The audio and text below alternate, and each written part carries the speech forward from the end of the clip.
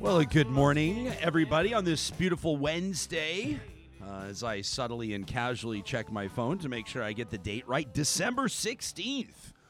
On this Wednesday morning, we're happy to be coming to you live from the Real Talk studio in beautiful Edmonton, Alberta. Ryan Jesperson here, alongside our intrepid senior producer, Samuel G. Brooks. Good morning. How are you feeling this morning on this December? Does the divulgence? Although you're a details guy, you were if I would have walked in here and put you on the spot an hour ago and said, "Quick, what's the date?" Would you have said December 16th?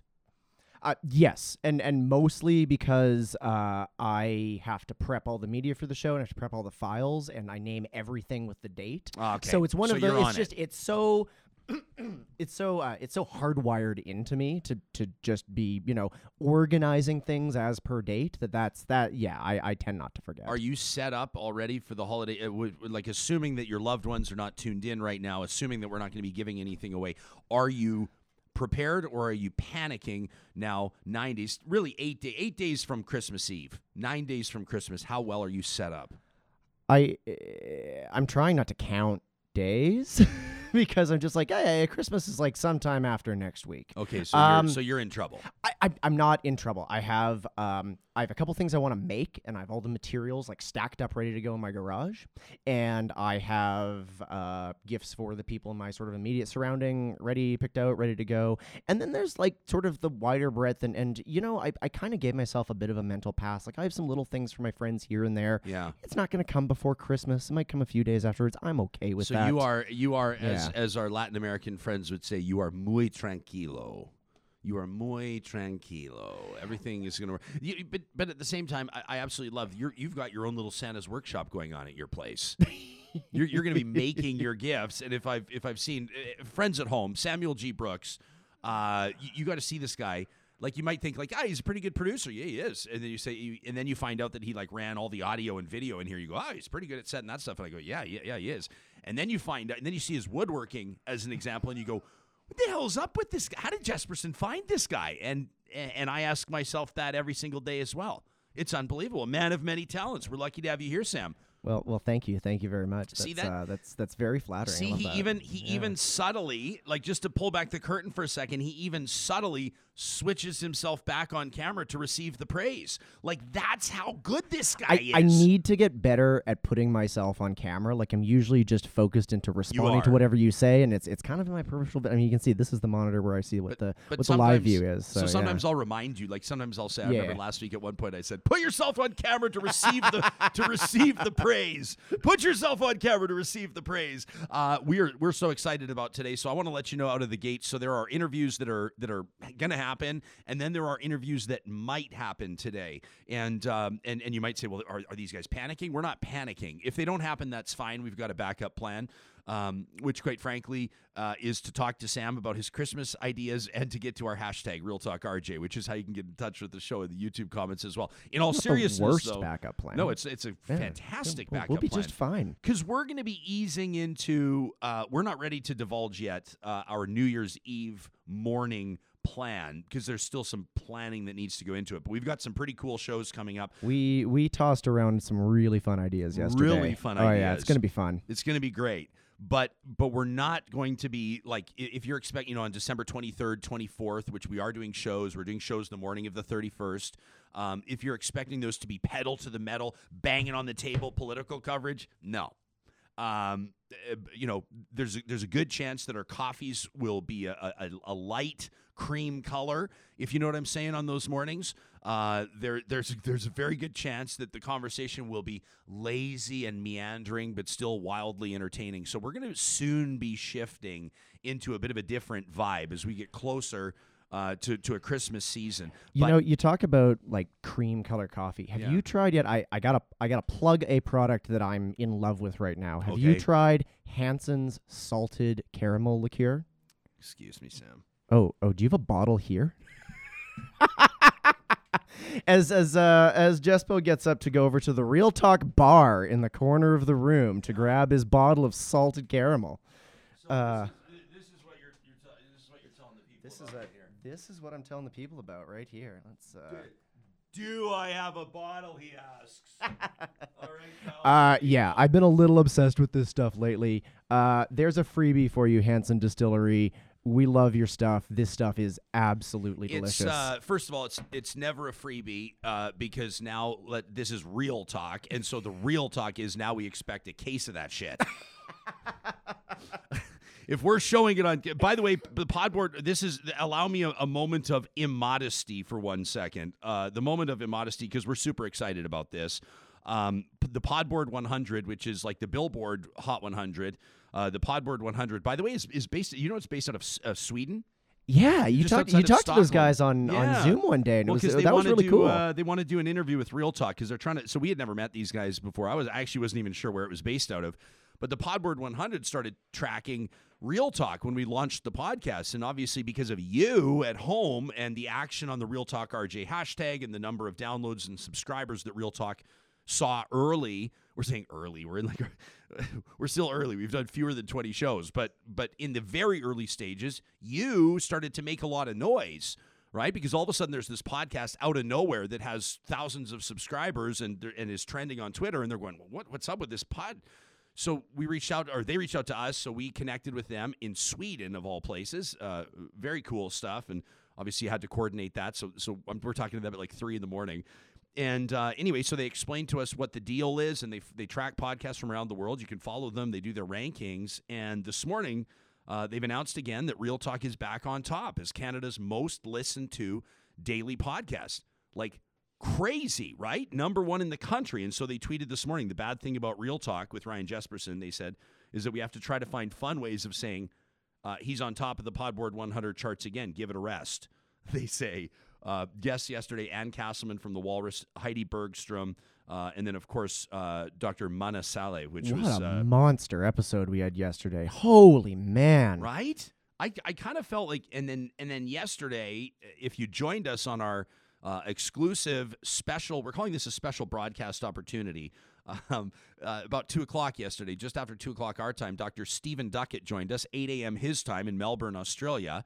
You remember the former CEO of Alberta Health Services, the whole cookie incident? Well, he joined us yesterday. We're about to bring you some highlights of that interview. So a wild day with those 3 in the morning, right? With Anne and Heidi and Mana in the morning, and then Dr. Stephen Duckett in the afternoon. And I think you and I were both pretty excited about that. So that's what's been going on around here lately. Why don't we, before we get started, I mean, we haven't even officially started the show yet because the show doesn't start until the opener. This is the cold open still. This turned into might be our longest cold open. Yeah, well, I think yesterday's was like 12 minutes. Yeah, probably. We're enjoying ourselves. We're having a good time, and we hope that you are too on this Wednesday morning. The cold open doesn't start until we recognize our hot presenting sponsor. What?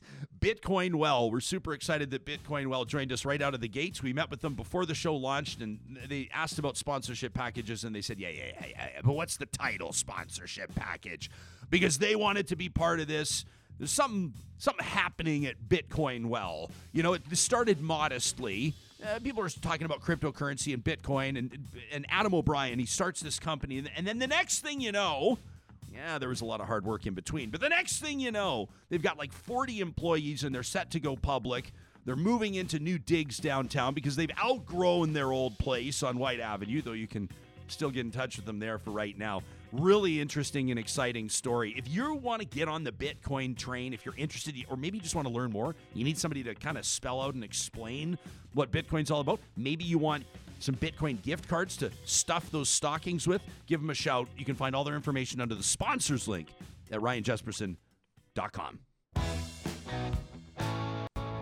Real Talk starts now. Here's Ryan Jesperson.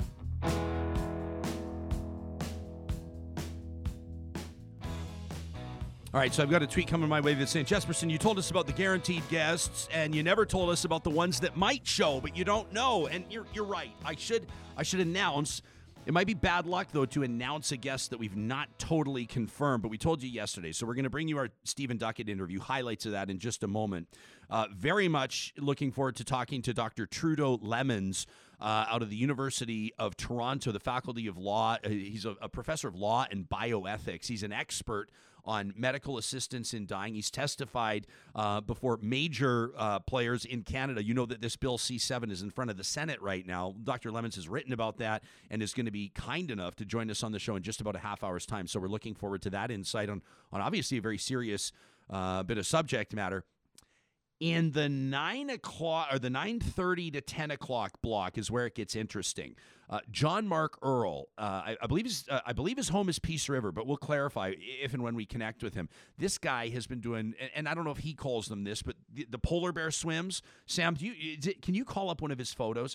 So we've got we've ripped a bunch of photos off his Instagram. We're excited about this. John Mark Earle, the guy's an absolute. Like, as a compliment, he's a lunatic. Like, as a total compliment. And every single morning, literally every morning, today is the 1-year anniversary. Every morning, he grabs, like, a chainsaw or an axe or whatever the situation calls for, and he takes a dive. He look at this guy. Every single morning he does this. And today is the 1-year anniversary. So John Mark has agreed to join us on the show, but here's the thing. Where he lives and where he dips, it's not always conducive to great reception. And so he's going to be checking in with us. If the signal's strong enough, he's going to take his dip live with us right here on Real Talk. So this is the message he sends me yesterday. So I'm trying to talk to the guy, and we're trying to coordinate the details, and he's doing an amazing job working with us. And he reaches out and he says, I'd like to do as much as I can from the water. Right? He says it's going to be a cold day here. He says, but I'll give it a try. He says with the water temp and the air temp, what we're expecting. And by the way, he does everything right here. Maybe I should have the caveat or the asterisk here that says, like, don't do this in the North Saskatchewan. Don't try this yourself if you don't know what you're doing. Don't be inspired by him. And kids, don't do this without talking to your parents. We've said all that. I believe we've absolved ourselves of any legal implication here. But he monitors air temp, water temp. He monitors the flow of the water, all these types of things, right? It is extremely dangerous. It could be worse. He says, so with the water temp, air temp, what we're expecting, if I wear a toque, he says, I should probably be able to talk to you for about 10 minutes before I start shivering too bad.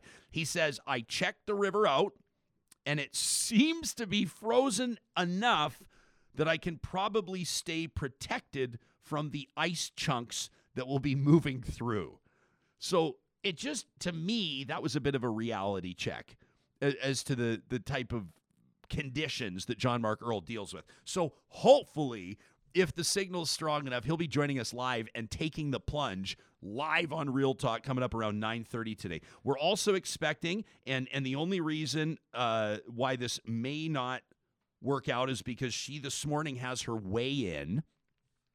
But Edmonton-based 8-time world champion boxer Jelena Mrdjenovich tomorrow is defending her world title in Los Angeles. She's obviously down there now. Today's her weigh-in, and so she said to us, we asked her if she could talk to us in about an hour from now, around 9:45. She says the only reason would be if she's like a pound. You know how these fighters work, right? She says, I may have to drop weight. Fighters are on another level mentally and physically, so that, you know, it's not unusual for fighters to be dropping, like, you know, and I'm not going to talk like I know what I'm talking about, but like, you know, she might need to drop like a pound or 2 pounds in like 10 minutes or 15 minutes. You know, they put on we'll ask her how she does it if she can join us. But you hear these stories of boxers wearing like you know, garbage bags over, you know, they cut a hole for the head. I'm suggesting all these really dangerous things here. These are what the experts and the pros do, friends, not what we do. But they'll create a situation where they're just going to sweat it out, and then they'll like ride an exercise bike in like a parka for an hour.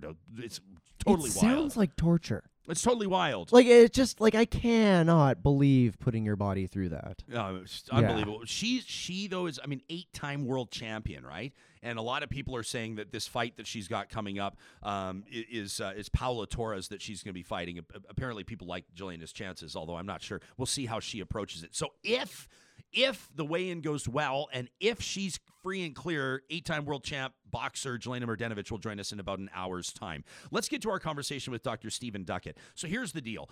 Dr. Stephen Duckett, now in Australia, his country of origin, which is where he's back working as a senior health executive, is about more than the cookie incident.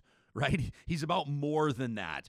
10 years ago, can you tee up that video? We have that video, right, of the cookie incident. Do we still have it? So you'll probably remember this. It was 10 years ago, a couple of weeks ago. I think it was like November 20th, 2010 or something like that. Dr. Stephen Duckett, here he is. He's at the Matrix Hotel in downtown Edmonton. That's Laura Tupper, formerly a reporter at CTV Edmonton. There's obviously a ton of reporters there, and they're following Dr. Duckett out, and they want comment about there was a crisis in Alberta's emergency care. And there was a lot of sniping back and forth between Alberta Health Services and the politicians. And Dr. Duckett claimed after this occurred that he had been ordered by the Premier's office to reserve comment on what had happened behind closed doors in that emergency meeting at the Matrix Hotel. Well, reporters knew that he was there. Reporters knew there was a meeting. Kudos to the camera operators that were able to keep this steady shot for about 2 minutes. Something that only people like me that have operated cameras notice is pal. the did you notice him click the ND filter on as soon as he walked out the window or out the door? And switched, I would assume, to either a preset or auto white balance as well to go from indoor light to outdoor. See, it's hard to do. We're nerding out here, but that camera operator deserves a huge amount of credit for this steady shot, we'd call it.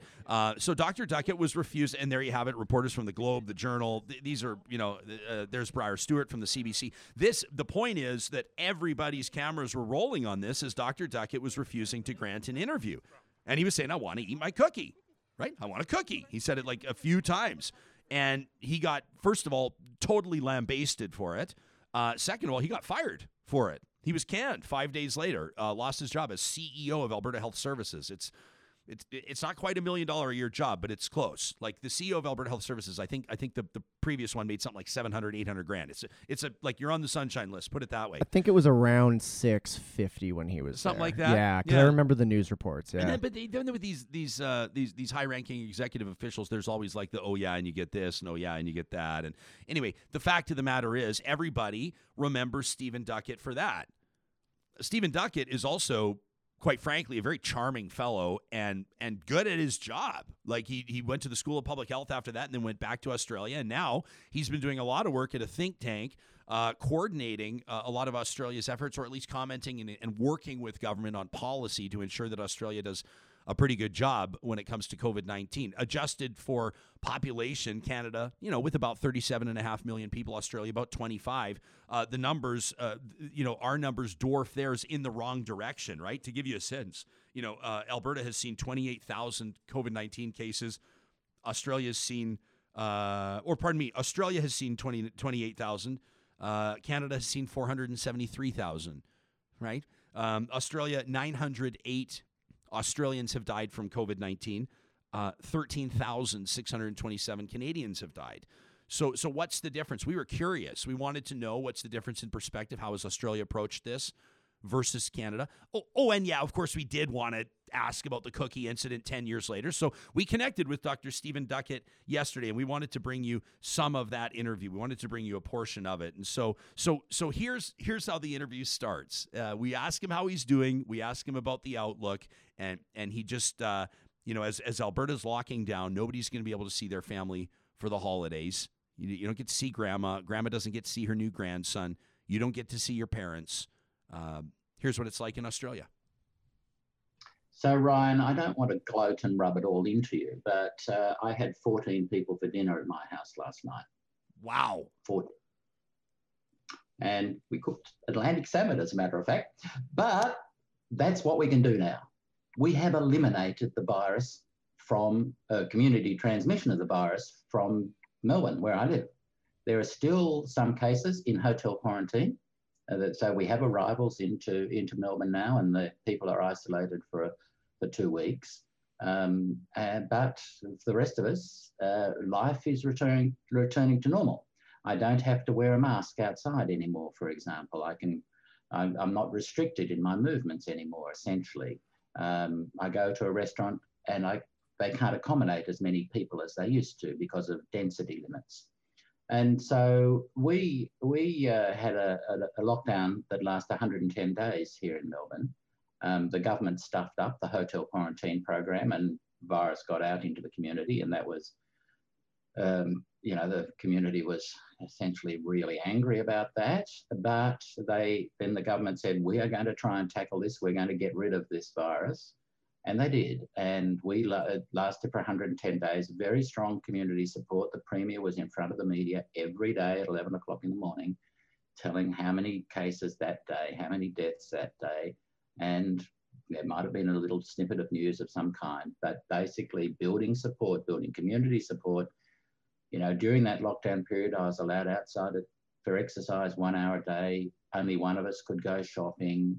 I could go to medical appointments, but more or less everything else was closed, and takeaway delivery of meals and so on. So it was pretty tough lockdown, pretty long, 110 days, when the targets were pretty clear. We had to be, there could be easing of some restrictions if the 14-day average got below a certain amount, and then when it got to zero, basically major lifting of restrictions. And so everybody was actually focused on this number when we could have more freedom. And the day the Premier announced the number, we could have lifting restrictions. You know, cars were tooting their horns, flashing their lights, and you know, just lovely. So a 110-day lockdown that obviously meant that, you know, Dr. Stephen Duckett had 14 people over for Atlantic salmon the other night. It's hard to imagine. We asked them about the vaccination plan and how do you maintain the trend. I mean, you know, COVID has this nasty habit, as pandemics do, of resurfacing, right? I mean, in Alberta, actually, we thought we were doing pretty good, didn't we? Back in, you know, I mean, when the NHL bubble was here in our town, we were taking a look at the numbers. Everybody's going personal responsibility is working, and then whammo, there it is back again. So how are they going to prevent that? What's their vaccination strategy? How are they approaching it down under? 5 million people in Australia. It's going to take, even if everybody desperately wanted to be vaccinated tomorrow, it's just going to take a long time to manufacture the vaccine and to roll it out across the whole country. So there's a logistic exercise which will take a while to roll out. Some of the vaccines, we know you've got to be cautious about people with asthma, for example. So you know, we're not going to get 100% of the people vaccinated on the 1st of March, for example. So it's going to be a slow process, even with the best management and logistics in the world. Secondly, the vaccines don't have 100% efficacy, and so there's always going to be risks associated with that. And of course, we've got people who may not want to be vaccinated for some reason. So, you know, so getting to herd immunity may be a bit tricky. And so we're going to have to watch ourselves and monitor carefully all the time. And that means we still have people coming into the country. We still have quarantine, and there can be breaches of there will be breaches of quarantine. These are human systems, and so things will go wrong. So we've got to have both passive monitoring through sewage monitoring. We've got to have testing continuing. The rate of testing has declined a lot in Australia at the moment. It was up to, in this state, which is roughly the same population of Alberta, about 15,000 tests a day. It's now down to about 5,000 tests a day. So we've backslid a bit there. So we've got to keep our vigilance. We got to keep our vigilance. So that's the reality there. By the way, the first Albertan to receive the vaccine, a respiratory therapist yesterday at the University of Alberta. We believe tomorrow we may be speaking with a respiratory therapist that's received the vaccine. But again, this is something I never used to do on the previous show, is talk a lot about interviews we're hoping to get. Because if you never get them, then people kind of go, well, it's easy to talk big game about the interviews you think you're going to get. Show us the interviews you do get. We're expecting that conversation tomorrow. I don't know what you expect when you talk to somebody about it, when you interview someone about receiving the vaccine.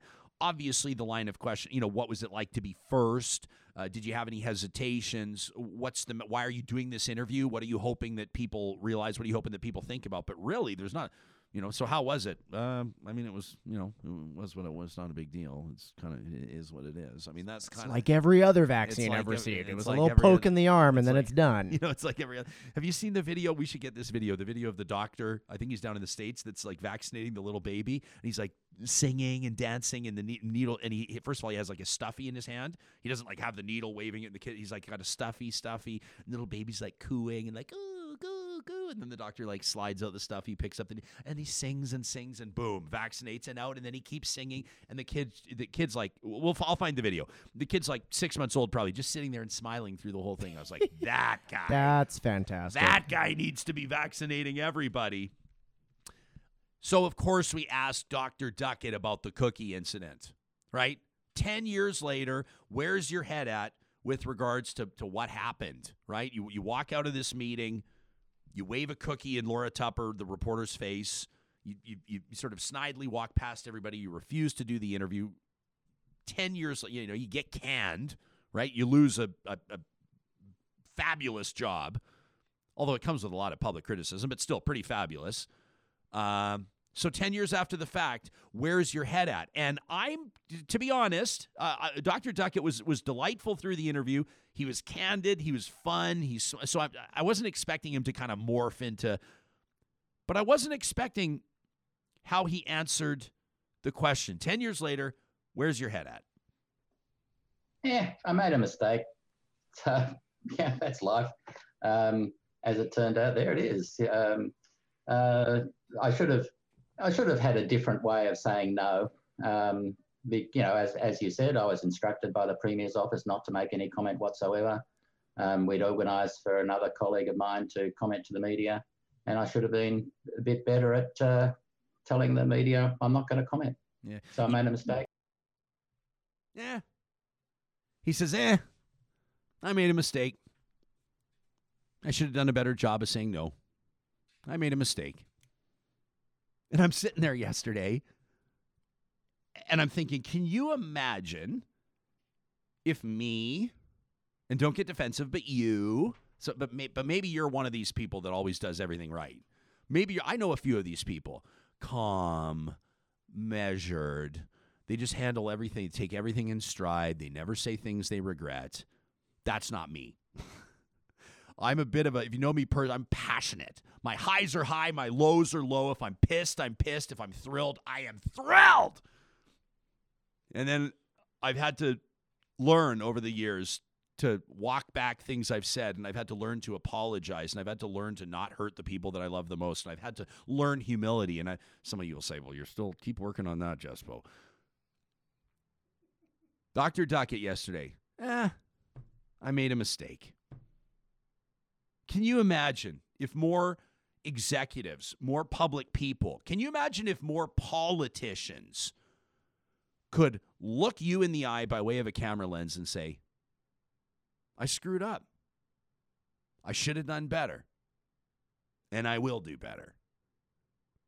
It just sucks the oxygen out of some room, and I just yesterday, I was expecting some big, long answer about what, and no, he goes, I made a mistake.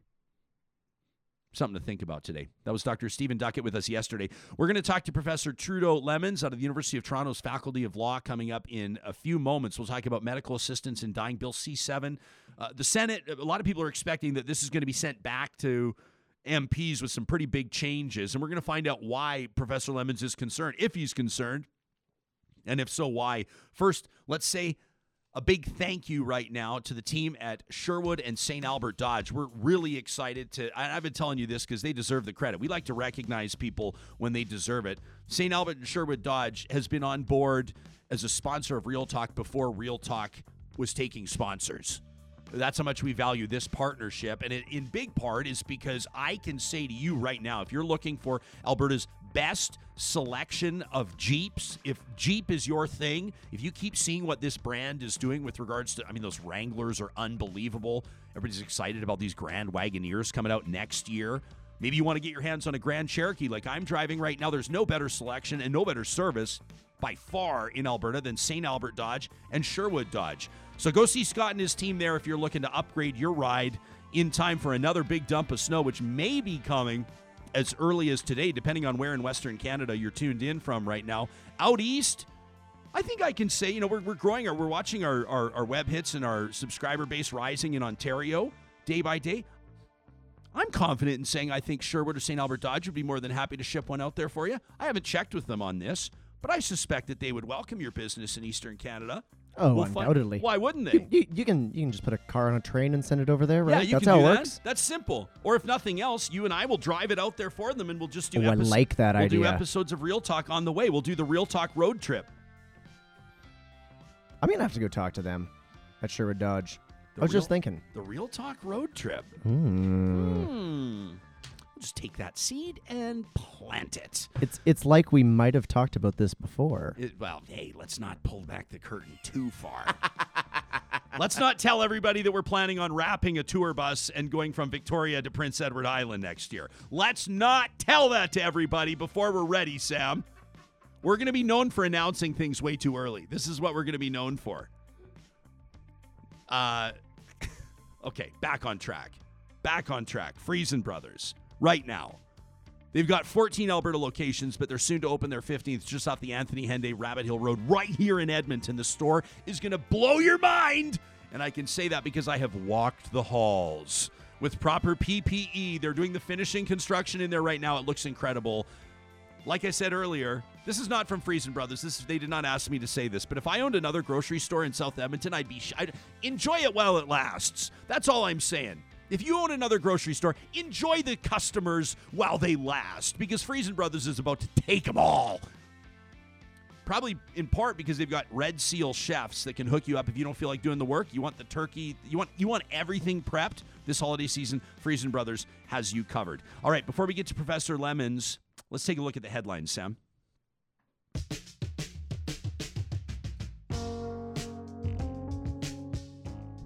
All right, because I'm keeping it real, I'm going to tell you what I just did. I closed my headlines window, and it was not saved, which means I no longer have my headlines in front of me, but that's totally fine. Because off the top of my head, basically, we know that yesterday a respiratory therapist was the first in Alberta to receive a vaccination out of the University of Alberta. University of Alberta Hospital. It was Sarah Kahie who says, I felt honored and grateful to be part of the entire experience. Said when I woke up this morning, I wasn't expecting to be the first person in Alberta to get the injection. Says it felt like an historic moment. Said it was like getting any other shot, but unlike when she gets the flu vaccine, she did not feel any heaviness, numbness, or pain in her arm. And because my rewritten headlines are gone, I'll credit Lauren Boothby and Anna Junker from the Edmonton Journal. I'm reading their report here. Also, this Canadian, high-profile Canadian, for all the wrong reasons, arrested yesterday, Peter Nygaard, a Canadian fashion designer now being held in a Winnipeg jail. He's being charged with several counts of sex trafficking and other charges. His lawyer insists that he's innocent. The charges date back, in some cases, decades, and more recently, a number of different countries where it is alleged that Mr. Nygaard trafficked sex workers, in some cases utilizing drugs to have those human beings submit to his wishes, as one of the warrants read yesterday. That's Peter Nygaard, and we'll follow that story as it develops. Yeesh. That's, I don't know if you've been following that Peter Nygaard story, though, but there was talk about that a long time, even through the there was a whole Fifth movement. Estate series on him too, right? Yeah. This was kind of one of those stories where people are like, what about that guy? Like, when's that guy getting arrested? And he had always maintained, and to this date still maintains, his innocence. I think he's in his 80s now, Peter Nygaard is. As mentioned, being held in the Winnipeg jail, and you expect he'll be extradited. All right. Are we set to go with Professor Lemmens? Not quite yet. Okay. You need another headline? I've got one. Yeah. Okay, sure. Can I break some news? Absolutely. All right. CBC reporting literally half an hour ago, Canada's sending an astronaut to the moon. Oh, this is that Lunar Gateway mission. Yeah, so they're establishing. I guess the U.S. is establishing a base on the moon around 2023 that they're going to use for experimentation on a future manned trip to Mars, and they've signed an agreement with Canada that there will be a Canadian in the mission to the moon in 2023. Very cool. So I wonder if that means if you're part of the mission to the moon. I'm not trying to be a jerk here. I'm just making a point. Everybody knows the name Neil Armstrong. And then most people, I mean, everybody kind of knows the name Buzz Aldrin, right? Buzz is kind of the wild. Buzz is like, have you seen the video where some guy walks up to Buzz Aldrin at some event he was at, and he basically says that the moon landing was, he's like, you're a liar. Buzz Aldrin at the time, I think that this happened, was like 70 years old. Here's what we need. Here's why we need like 200 more of you to sign up for our Patreon. Because if you go to ryanjesperson.com and commit like $5 a month just to show us that you want to join this journey, if about 200 more of you did that, we what we'll do is we'll get a chase producer that will join us here in studio, and they can call up these videos in real time. Because right now Sam's got his hands full, and I'm running my mouth. And basically, we could get these videos for you in real time. But this guy walks up to Buzz Aldrin, and he's like, you're a liar. The moon landing was fake. And Aldrin just, bam, like right in the nose. Like if kids are watching right now, that's not how we want to conduct ourselves. But it was great. Like it was one of these situations where it's like, you encounter these folks. I used to have to be careful about saying stuff like this on the radio because it would bring the crazies out of the deep corners of the carpet. But it's like, the people about like chemtrails or like, 5G, Pizzagate, like these sort of, the moon landing is fake, like all this type of stuff. And you're like, I'm not getting into it. And then sometimes you'll engage and be like, well, actually, I mean, the moon landing, actually, if you pay, Buzz Aldrin doesn't have time for that. He did not have time for this guy, and he smoked him right in the mouth. But the point is to say, you've got Neil Armstrong, you've got Buzz Aldrin, but what was the name of the fella that stayed on the spacecraft the whole time? Is this a trivia question? Because I actually don't know. I at one time remembered the 3 crew members of the Apollo 11 mission, and I don't have it off the top of my head. I'm taking a look here at our live chat. Greg Wolfton's watching. He says, we need Buzz Aldrin at the anti-mask rallies. Yeah.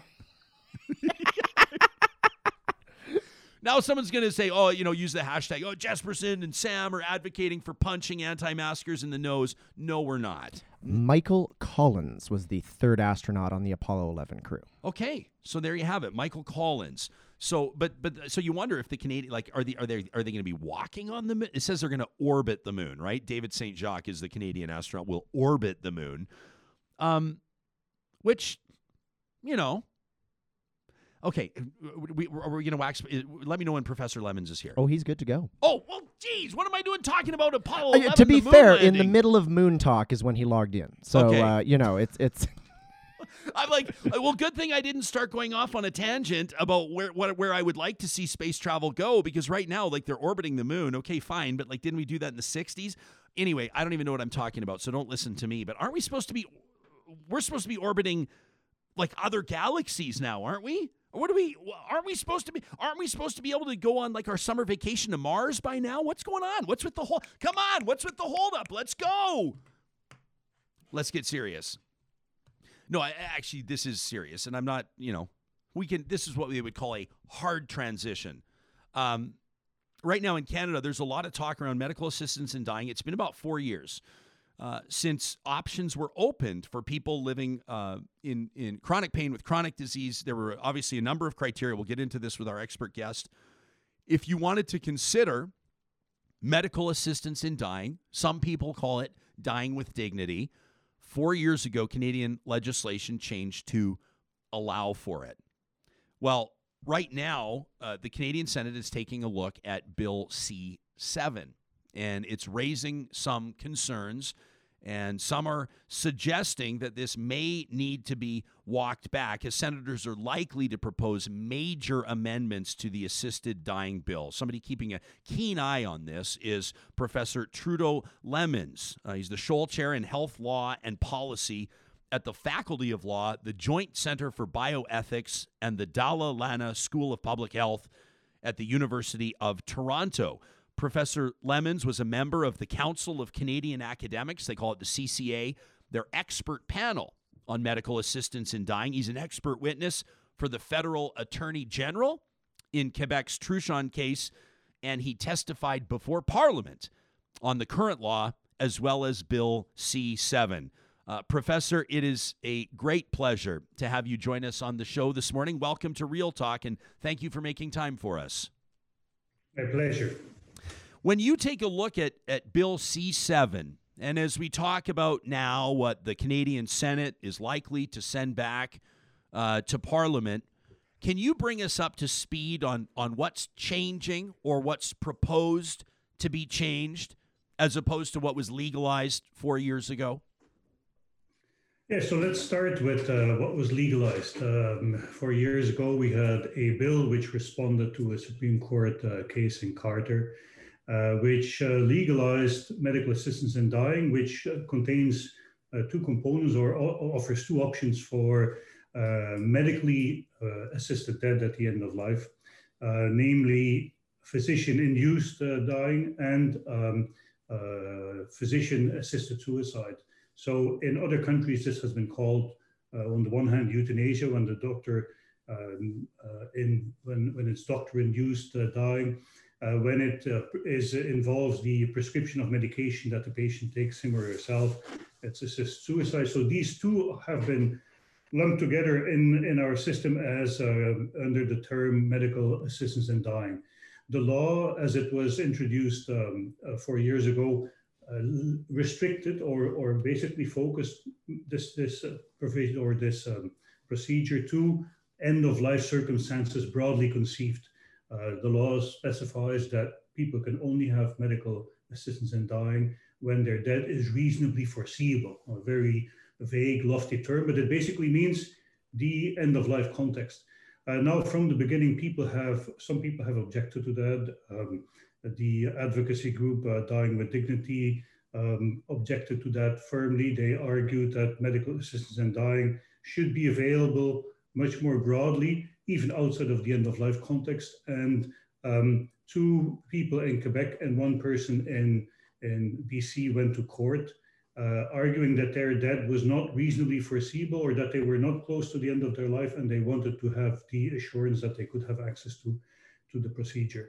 And a Quebec lower court agreed with that and argued that the restriction to reasonable foreseeable death or the end-of-life context was unconstitutional as a violation of the right to security of the person and right to liberty, and also discriminatory. And so the government introduced now Bill C-7, which basically expands medical aid in dying outside of the end-of-life context, but also, and this is not required by the Truchon decision in Quebec, also abolishes certain safeguards that were deemed to be too burdensome for people who apply to medical assistance in dying.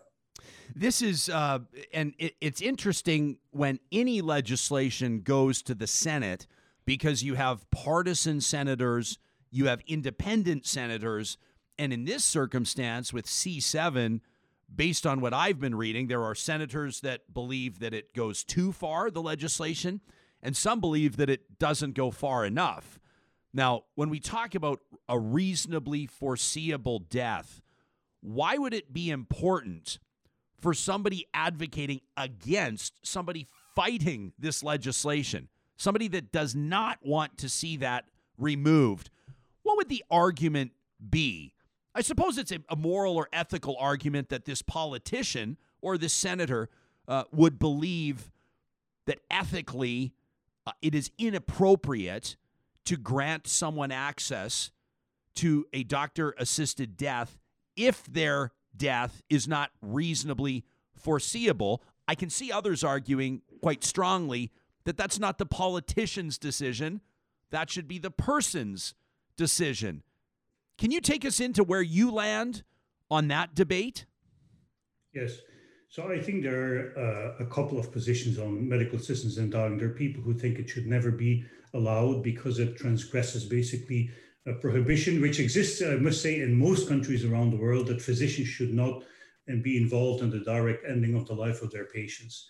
There are other people who say, well, certainly based on the Carter decision as well, and based on the acceptance that for some people, controlling the manner and the timing of their death, the manner namely having some physician assisting in ending the life in ending your life is important. So some people say we accept that for some people it's so important that the manner and timing of their death can be controlled, but it should be restricted to what it was originally certainly claimed for to be important, namely helping people to transition between life and death. So when they're close to the end of their life, suffering is intense, or they feel that basically the dragging on of the dying process is burdensome. So it should be available in those circumstances. And then there are people who are arguing, well, medical assistance in dying should be a form of therapy and should be available to people who feel that they're suffering intolerably and that nothing that society can offer, nothing that medicine can offer will satisfy them. So I belong to the camp of those who argue we have a bill in place. It allows already in a broad set of circumstances people to obtain medical assistance in dying. And so not just people who are in the dying process, but even people who are simply approaching death because of a chronic illness and because of the suffering associated with it. So I think this is why medical assistance in dying was originally claimed to be important. And this can arguably be seen as, well, a reasonable option when where medicine can provide support in the sense that people are in the dying process anyway, and they have no other medical options left, and it helps them to obtain a more peaceful death. When we go outside of the end-of-life context, we're basically suggesting that physicians should be involved in ending the life of people who may have years or decades of life. Importantly, also in Bill C7 that is currently proposed, there is no requirement, for example, that all other medical or social support options or all psychological options be exhausted. So in other words, patients can refuse the options that physicians, social workers, nurses can offer to the patient to help them relieve their suffering. And they can still say, well, I don't want to have anything that medicine normally provides to me, but you still have, as a physician and as a nurse or as a society basically support active ending of my life. So basically, you have to support me in my suicide. And that, I think, for many people is troublesome, particularly also because Bill C7 doesn't say just in general, everybody outside of the end of life should have access to this procedure. No, it says people who have a chronic illness or a disability, so only you, people with chronic illness and disability, indeed, rightly should claim that you should be able to have access to a medically assisted death. So people with disabilities and chronic illness are targeted, or basically send the message that we as a society understand and think it's appropriate that they, but only they, will have access to societal organized and medically provided death, even if when they have years or decades to live.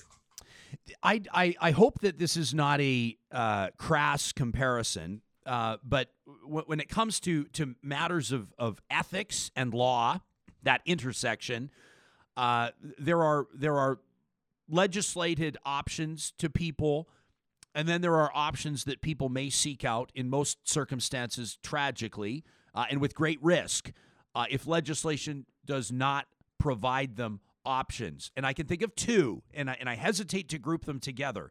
But when you talk about medically assisted abortion, when you talk about medically assisted death or medically assisted suicide, which I know is not the preferred term, but I want to be clear I'm differentiating between the two here, you could quite rightfully suggest that if you don't have doctor-assisted abortion, women will find other ways to have an abortion. And in many circumstances, the physical trauma that they will undergo and the damage that could occur, and the lack of dignity for that matter, is significant. With medically assisted dying or medical assisted suicide, you can say the same thing. There are people, And there have been people through history that are determined to leave their pain behind forever. So whether or not doctors are available to them, they will find a way to die. And I would suggest that that would lack dignity. It would create potentially more problems and would be much more traumatic, and in some cases would involve family members putting themselves in a very difficult position. In other words, assisting their loved one without a doctor present. I understand. This? I understand the comparison. I think the comparison is not right. There is often a comparison made with abortion. I actually think that a lot of rhetoric is used. Oh, if somebody has a problem with the broad expansion of medical assistance in dying as a form of therapy, they're anti-choice. Now, this is the kind of the rhetoric that is being used. I'm not saying you say that, but it's often used. Oh, if you're against medical assistance in dying, it's like the abortion rhetoric. I think the circumstances here are very different. We're talking about the person who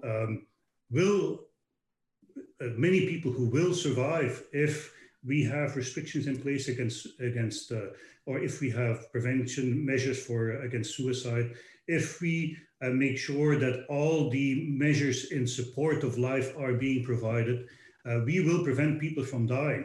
In the context of abortion, you're talking about the fact that we actually prohibit a practice which leads to women dying.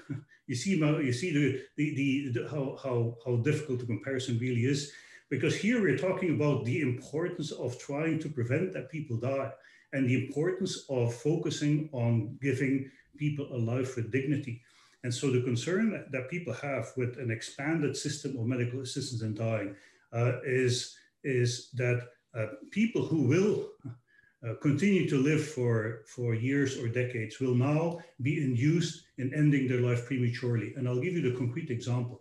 People with catastrophic illnesses, catastrophic accident, for example, who become paraplegic, we know from the evidence that the suicidal ideation, so the tendency to commit suicide among these people, is so much higher, up to 1-2 years after their accident.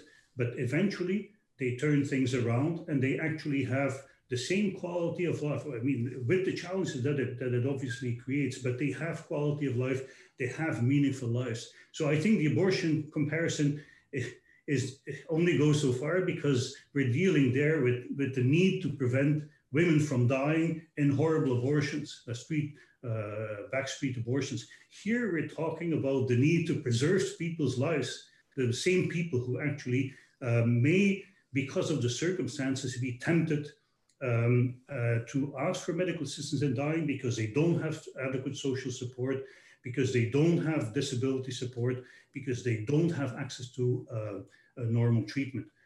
I'll simply also mention this. It's for many people who are troubled by the expansion of the legislation outside of the end-of-life context.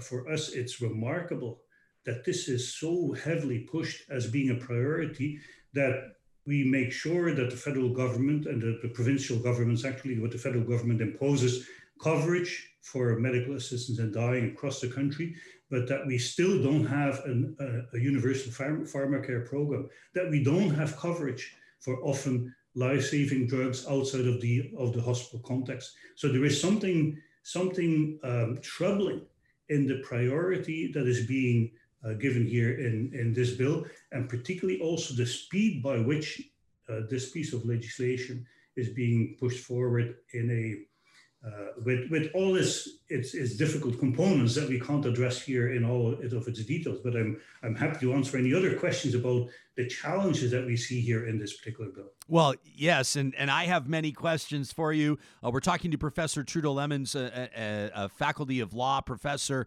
an expert in bioethics out of the University of Toronto. Professor, the conversation underway among our audience members is remarkable and insightful, and I really appreciate it. Turbo Annie is watching this morning on YouTube, and she's asking if we could discuss the application or the context of mental illness with regards to medical assistance in dying. Are you confident that Canadian legislation is adequate in the context of mental illness? Well, here you're touching on one of the controversial components of the bill. The bill expands outside of the end-of-life context. Many people, including myself, think that the expansion and the focus on facilitating the death of people with disability and chronic illness is discriminatory towards them, because it makes it easier for them. It deprives them of the protection that we normally see in the legislation, which is a protection of only offering MAID to the end-of-life context. But the bill also is controversial for other people because it excludes mental illness from the expansion of the law. Now, Minister Lametti has already indicated that this will be discussed in a further review of the legislation. He seems to be inclined indirectly that by the idea to think that the medical illness should be an option or should be a reason for which people could ask for access to medical assistance in dying. I support the exclusion of mental illness, but because I also support already the fact that it shouldn't go beyond the end-of-life context. Why am I concerned that there are specific reasons to exclude mental illness? Mental illness is complex for a number of reasons. In other forms of illness, we can clearly identify diagnoses are never 100% sure, but we can clearly identify there are measures to establish whether somebody is likely to get better, or will likely be able to cope with the illness, or will likely die in the near future. In the context of mental illness, there is fundamental uncertainty about the prognosis. Reliable tests to determine who will get better and who won't get better don't exist in the context of mental health. So we have there a difficulty that we will establish access, give people access who suffer from a very debilitating, very serious illness. And there's no doubt about that these illnesses do create enormous suffering, certainly as significant as physical suffering. But what we will be doing there, if we would offer medical illness and dying to people only on the basis of mental health, they have access actually already if they have another form of illness which qualifies under the bill. But if we offer that to people with mental illness, we're offering it to people of whom we don't actually know whether they will get better or not. And we know that the majority of people with mental illness with adequate mental health services will get better and will recover.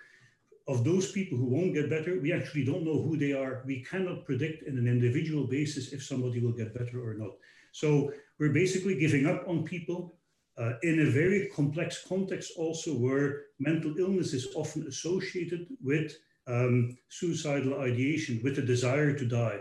So the desire to die is part of the reason, part of the illness that we're trying to treat, that we're trying to help people with. So we would offer here basically a remedy, which is the end of the person's life, a remedy for their suffering, where when they actually, their desire to die is part of the illness that we're trying to fight. You are without... please go ahead. Yeah, no, so I think in the context of mental illness, we know that there are very significant wait times in the country. We are struggling with the mental health services in the country. We have, in the context of the pandemic, already seen that there is increased anxiety, increased mental health challenges that people face.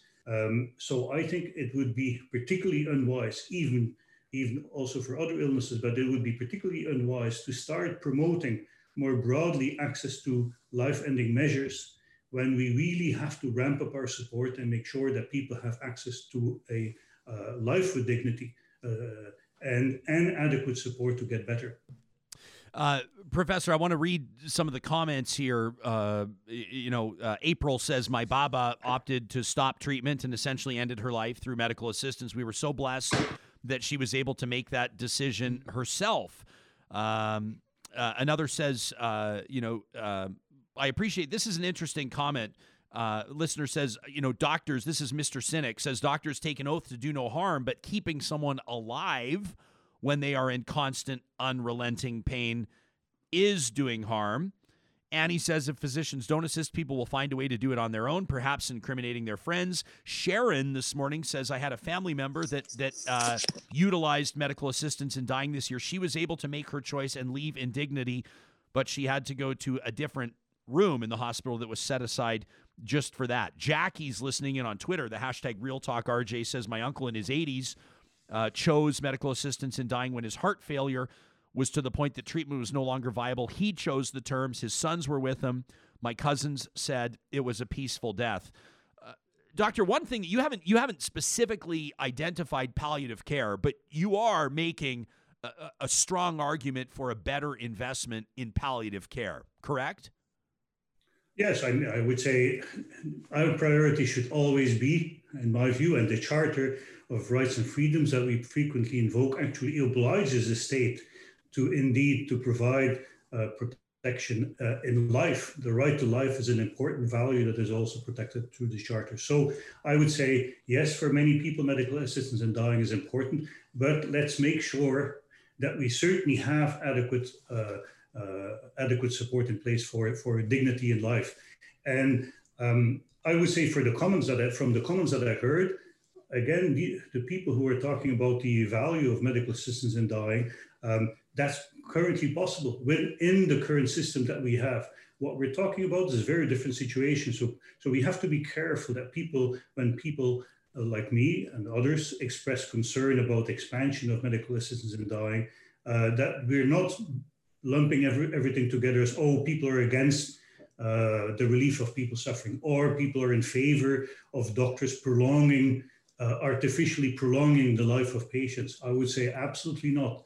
So I want to simply put that out there in response to some of the valuable comments of the people who share their positive experiences with medical assistance in dying.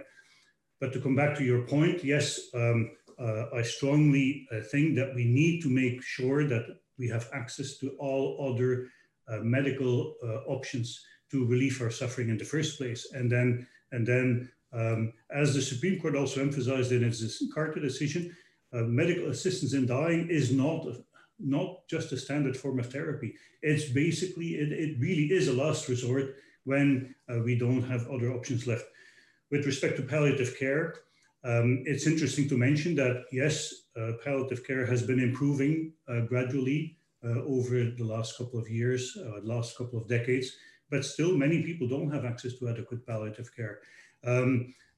Whether all of the people who apply for medical assistance in dying have access to palliative care, or at least had the option of palliative care, is still being debated. The Health Canada report on the 5,000 and so much deaths that we had, for example, in 2019, indicate that 80% of them had access to some form of palliative care. There are other reports in the medical literature now that suggest that the rate may actually be lower. We have to keep in mind that the data with respect to medical assistance in dying is self-reported. So whether it's 80 or 60% is another number that has been put forward. We still see that there are a significant number of people who don't have access to palliative care or didn't have adequate palliative care provided prior to deciding on medical assistance in dying. So I think that can be improved. I would also say we want to make sure that we know sufficiently what is actually going on in the quite significant number of people who have obtained medical assistance in dying in the country. The data that we are receiving are not very deep data. So they say something about, there was some form of palliative care. What was the quality of that care? How much palliative care was being provided? When did that palliative care start? Was it months before? Was it a year before? Was it just days before? So the circumstances under which we currently already apply medical assistance in dying are not so clear. We need more data to understand what's happening. Professor Trudo Lemmens is, obviously has an incredible depth of knowledge with regards to this, and we're so grateful that you've made the time to talk to us, Professor. If you're just tuning in, Professor and Scholl Chair in Health Law and Policy out of the Faculty of Law at the University of Toronto. Thank you so much for your time and insight today. My pleasure. Have a nice day.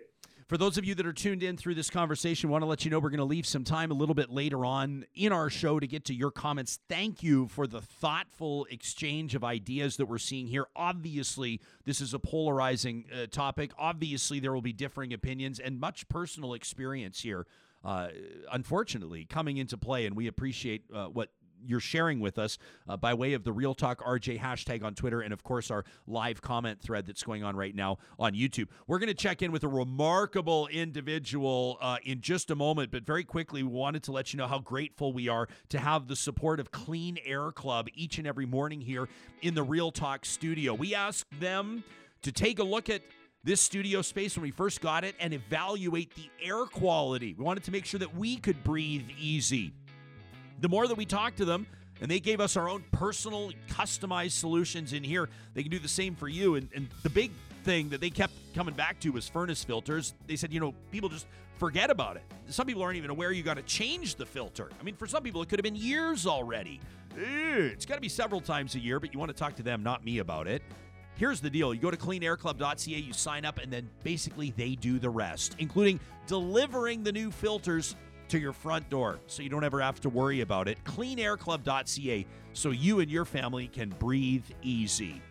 We're also so grateful to the team at Westworld Computers for keeping us on the air each and every morning. We've basically got the lineup here. I've got my iPhone, we got the iPad, we got the MacBook Pro and the iMac, and they're keeping us bringing you Real Talk each and every morning, just like they've done for so many businesses and so many households in Western Canada for more than 40 years. Family-owned, family-operated Westworld Computers wants your business, and we're grateful for theirs. You can find more under the Sponsors tab at ryanjesperson.com. All right. I'm so excited that this appears to be working out. John Mark Earle is a legendary human being, and you're about to see why. If you don't recognize the name, you're never going to forget it after these next 10 minutes or so. Let's bring him in live. Today is the 1-year anniversary, my understanding, of the very first time that John took a plunge, so to speak.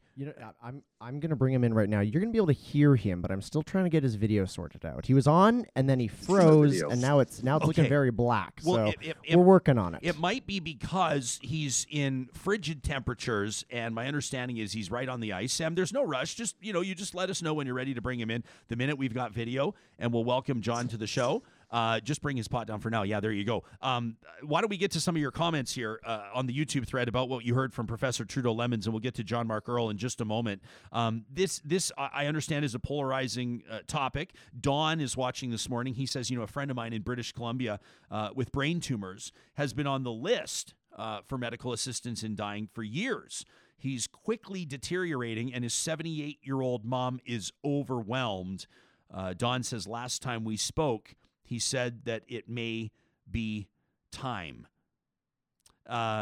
Others of you writing in on your, I'm going to read this one. This is an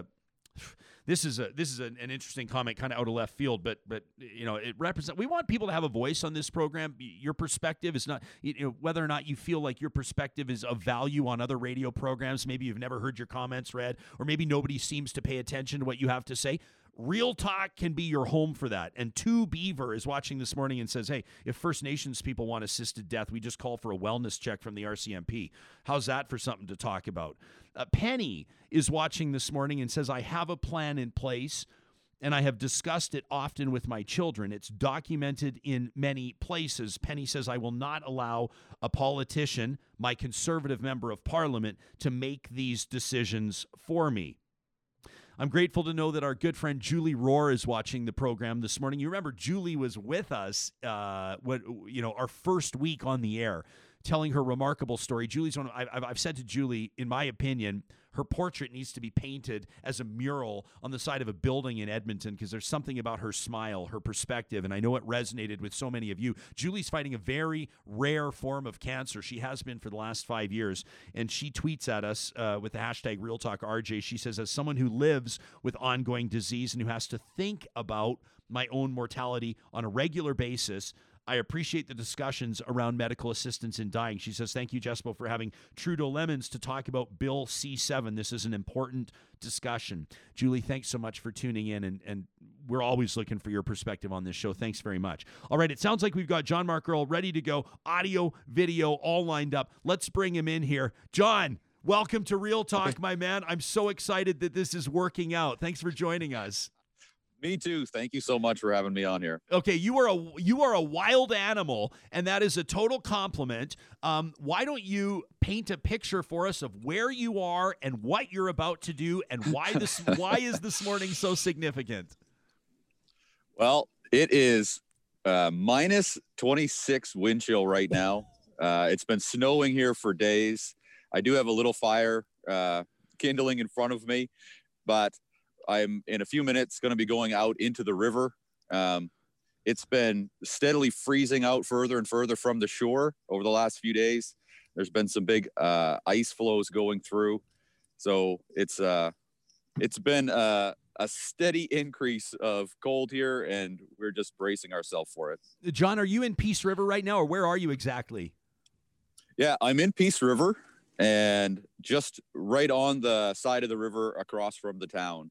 Okay, so today is the 1-year anniversary, correct? If I understand, on the first time you did this, and have you literally logged 300? What do you call them? Polar bear swims, or whatever you call them? Have you logged 365 in a row? No, I haven't. Okay, but when we set this meeting up, I didn't realize it was actually going to be on the day that I started last year, when it had started just as 1 day, 2 days, 3 days, and then it grew into, hey, maybe I can do this for longer. And it really turned into something beyond even what I had imagined. So why do you do it, man? Yeah, I get asked that a lot. And it's because it's so enlivening.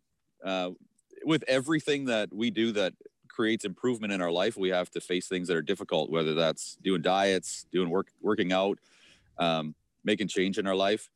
And this is one of the most uncomfortable things that I do, and I really reap equivalent benefits in my life. And it's been such a joy for myself, and then to see other people participate and come get on board and find their own way to get involved with this. Hey, John, I want to read a comment from Cindy, who's watching right now. How great of a compliment is this to you? She says, this is fucking crazy. I switched to the big screen for this. So Cindy's off her phone, and she's switched to the big screen. So we're about to see you take a plunge. I feel like we should do just sort of like a bit of a sort of a small print here, just to divulge our, to sort of absolve ourselves of any liabilities. What do people need to know? What do you need to consider before you do something like this? What are some of the things that obviously are important to mention about what we're about to witness here? Well, there's a big difference between doing an ice bath in your tub with some ice cubes and doing an ice bath in a situation like this, where you're dealing with extreme temperatures. The wind is cold, the air is cold. And if I come out and I haven't taken the proper precautions, my skin will start to freeze at these temperatures.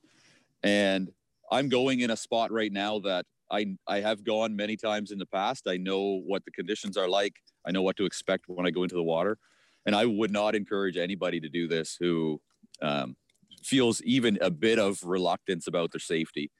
It's something that this year we've had a few incidents already where people didn't take the right precautions, not with me, but trying it on their own, and they ended up with some frostbite. And that'll really affect them, for the rest of this winter. So I would encourage anybody who's interested in this, try it, but try it with somebody who's done it before and in a place that you can do it safely. Okay, so what are we about to see here, John? So you're going to take the plunge. I'm assuming you're not going to talk to us when you're in the water, or are you going to talk to it? Can I keep asking you questions when you're in the water, or no? I'm going to bring you out with me into the water. I'm going to just need about 10 seconds here to get into my shorts. Yeah. And then I'm actually going to go out. My son is here with me. He's going to go in the water with me too. Oh, wow. And then how long will you be in the water for? Today, I think I'm only going to go in a couple of minutes. A couple of minutes? Okay. Yeah. I was thinking 10 seconds, but okay, you're going to go a couple of minutes, and we'll talk to you in the water. And then when you get out of the water, you said you have a fire going. Will you come back to the fire? Yeah, I'll come back to the fire, and you get to kind of see a little bit about how I finish my process here. Okay, John, take it away. You have to say the least, you have a captive audience, and Okay, this is just give me 1 second here. Yeah, I mean, totally fine. You you do what you need to do, ladies and gentlemen. This is out of Peace River, Alberta. This is John Mark Earle.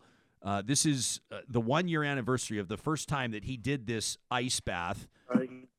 You have to follow him, by the way, on Instagram at John Mark Earle. The photographs, his wife takes remarkable photos, absolutely beautiful.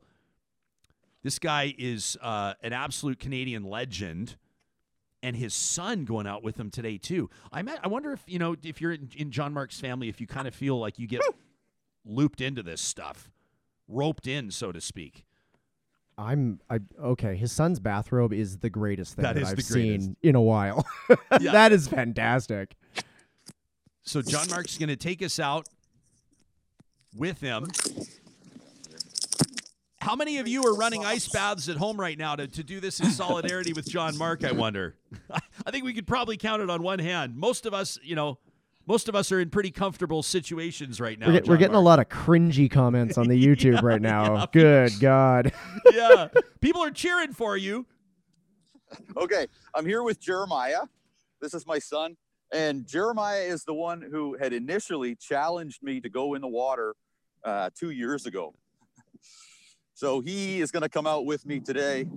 I was here last night, and even since last night, the river has frozen out probably another 15 or 20 feet. And so I don't know if you can see, but the walk out, I had to come in. I broke a little path so that I could get out to the river. Jeremiah and I are just walking out right now in our bare feet. Oh, but it's just about like you would expect it to be. Yeah. Minus 26 wind chill. Yeah, I can imagine. I'm just going to show you a little bit about what we're walking through right now. Oh, jeez. This is where we had to break it out. So John Mark, you've busted this out with what, an axe to this point or a shovel? I walked out in my rubber boots and I broke as much as I could. And then I was able to break the rest with an axe and push kind of some of the bigger chunks out.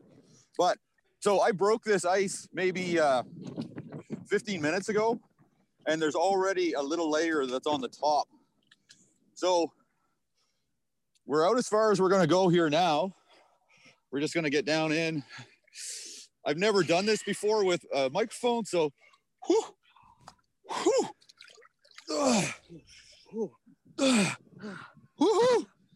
so you can see behind us, that's the town of Peace River. So what happens when you come into the water is your body goes into pretty intense reaction to it. You want to take big gasps, deep breaths, and the real aim is to get as calm as you possibly can and as fast as you can. And so even from the first minute that I sat down, it was pretty intense, but my body has already started to relax a little bit.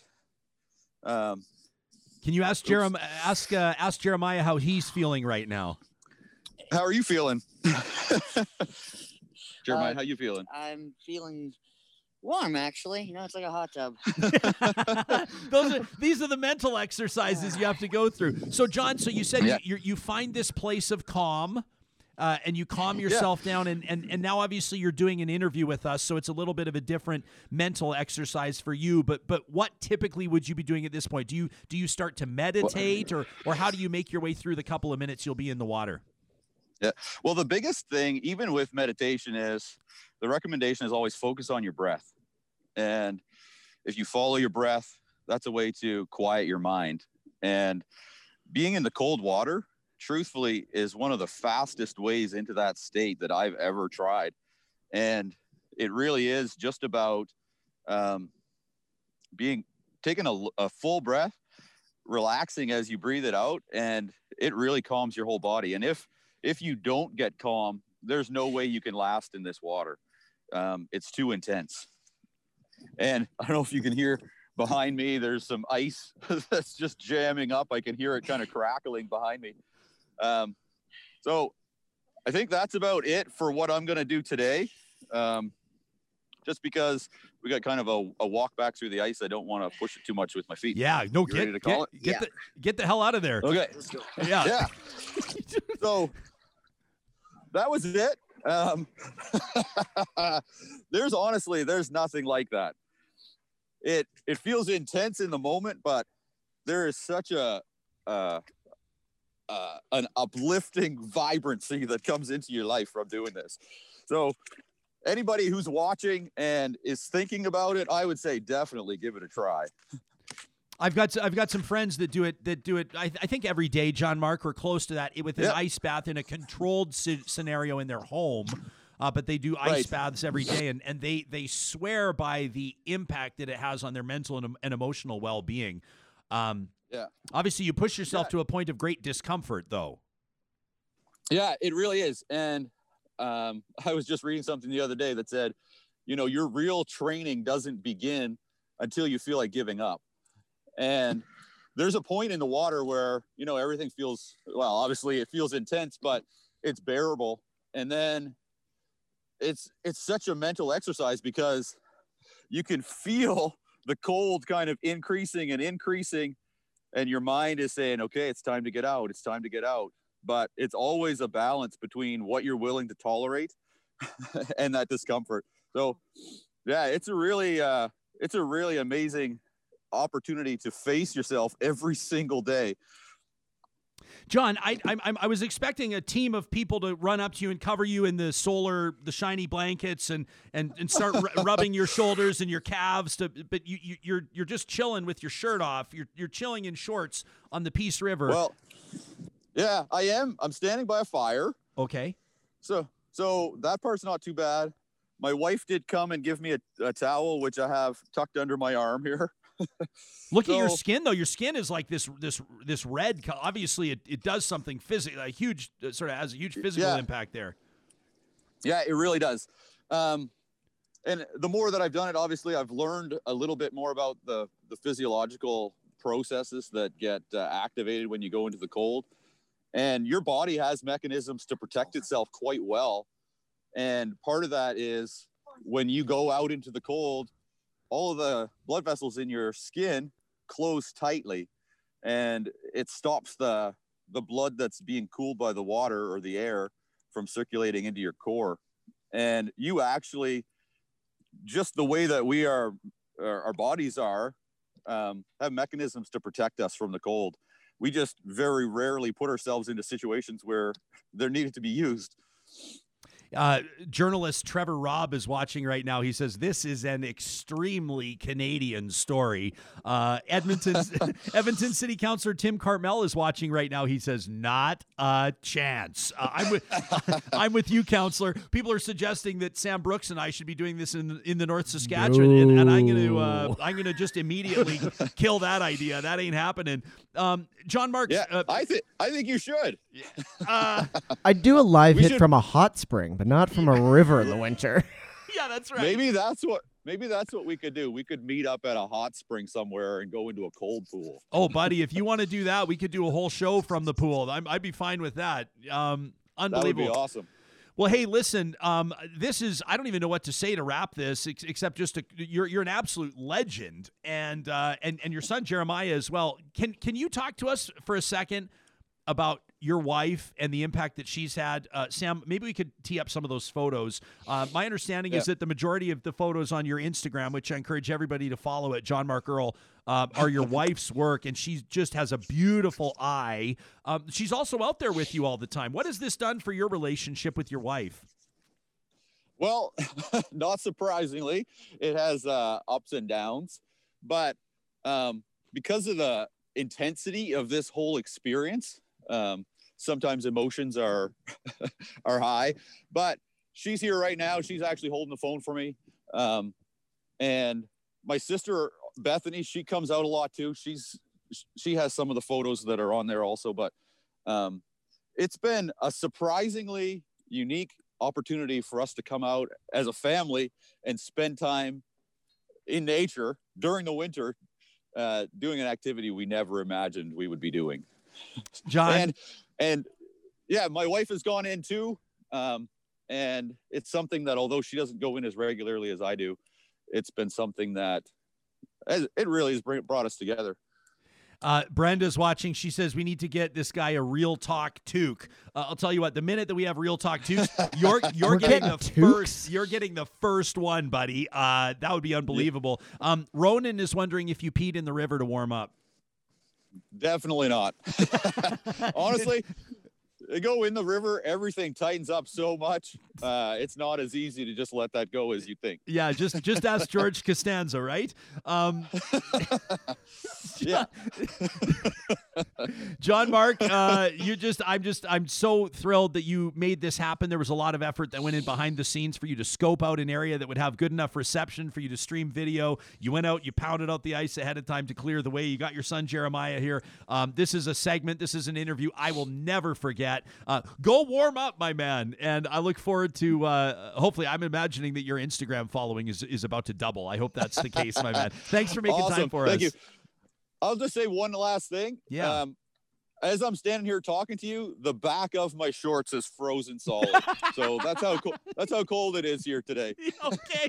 Can you turn around and show us? Yeah, show us. This is the first time we've ever asked a listener or a guest to do that. But yeah, look at this here. This here is just like a frozen block. Look at your skin, though. Your skin is like ruby red still. All right, buddy. Hey, go get a blanket around you. And I imagine Jeremiah's already back in that beautiful hunter-patterned bathrobe. Nice job, you two. And thanks for making time for us on Real Talk. That is the legendary John Mark Earle coming to us from Peace River. How are you? What did we just witness? What is going on? Sandra's like, go get dressed. Go warm up right now. Sandra, yeah, she's saying it's time to end the interview. You got to let him go. And that's right. I have a sense Jordy says he's my hero. That was very brave. I get the sense that John Mark Earle is one of those guys that finds comfort in the uncomfortable, but the mental fortitude that would require. Like you and I mean, the idea here, people are saying, well, you should do this in the North Saskatchewan. You and I, and the answer is an immediate no. Like, I also think the North Saskatchewan's not safe for that, but that is a question for my friend Vince, actually, who I've been thinking about this whole thing. So my friend Dr. Vince McFarland, I'm going to give him the doctor because he earned his doctorate 2 years ago, now works out of the University of Winnipeg. He's originally from Edmonton. He is a river ice researcher. Oh, wow. So he actually has done a ton of field work in Peace River, except he puts on like full body thermal hip waders when he goes out into the river to take measurements because he specifically studies the way that ice forms during freeze up. How fascinating is that? It's really cool. Okay, can I nerd out for a moment here? You can if you can keep it in less than 14 minutes. Okay, yes. I can nerd out in 30 seconds. So Vince studies ice as it forms in turbulent water, and it forms as something called frazzle ice, which are these absolutely perfect little circular discs of ice. Which I'm trying to make it. My microphone's in the way of the camera. There we go. Anyways, point of these tiny little circular discs, and that's how ice forms in river, and then they clump together, and that's what you see floating down the river. They're called frazzle pans.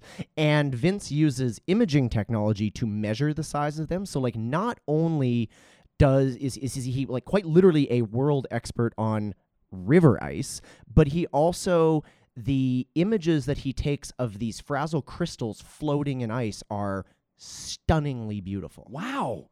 Okay. Can you, while we have this next interview, hey, sorry, we're just going to have to move on to check in with an 8-time world champion boxer. So just, pardon us. I apologize that there's been no break on this show with boring garbage for us to be able to go top up our coffees. It's just nonstop fascinating interviews with wonderful guests. But maybe when I'm talking in a second to Jelena Mrdjenovich, maybe you could does your buddy have an Instagram? I will see what I can find. Could you maybe find. pull up some frazzle ice photos that maybe you could show us? That would be pretty cool. I love this. Greg, by the way, saying that Sam is really seems to be kind of on the comment thread. Greg says you're protecting the Hanson salted caramel. It does appear as though you're I noticed that I have a full coffee here that does not have any Hanson salted caramel in it, Sam, which is I don't know what to read into that. What I do know is that shortly after we mentioned it on the show, and Hanson's not paying us to do this. Actually, you know what? You dropped that bottle off.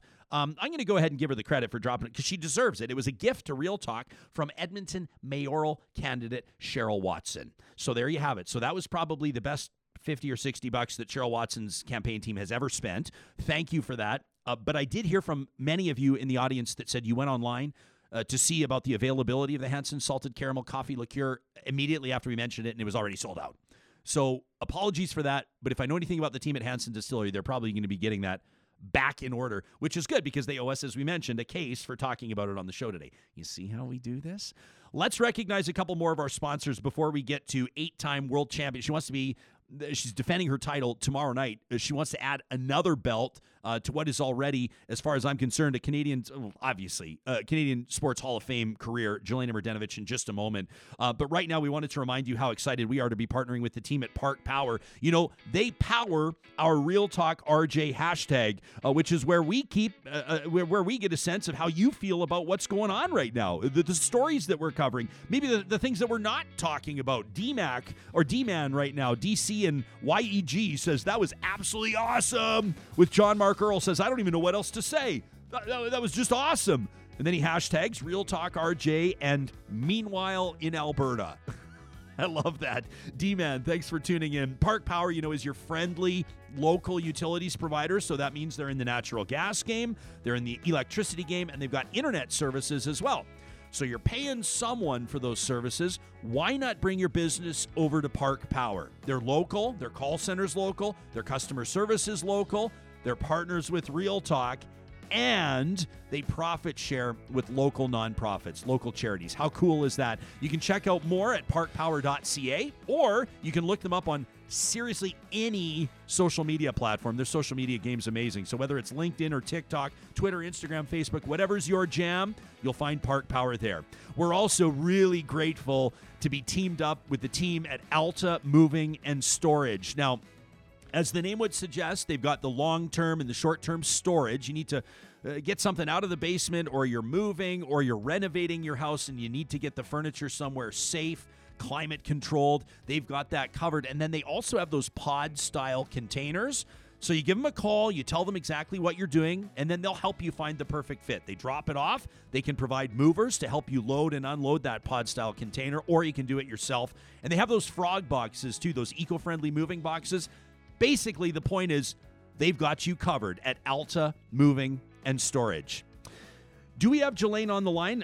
We asked her to check in about a few minutes from now, so she'd be early if she was on right now. Jelena Mrdjenovich down in Los Angeles, California, an 8-time world champion boxer out of Edmonton, you likely already know that, is going to be defending her title tomorrow night she's going to be fighting Paola Torres. It's the WBA featherweight belt. She's been a world champ in 3 different weight categories.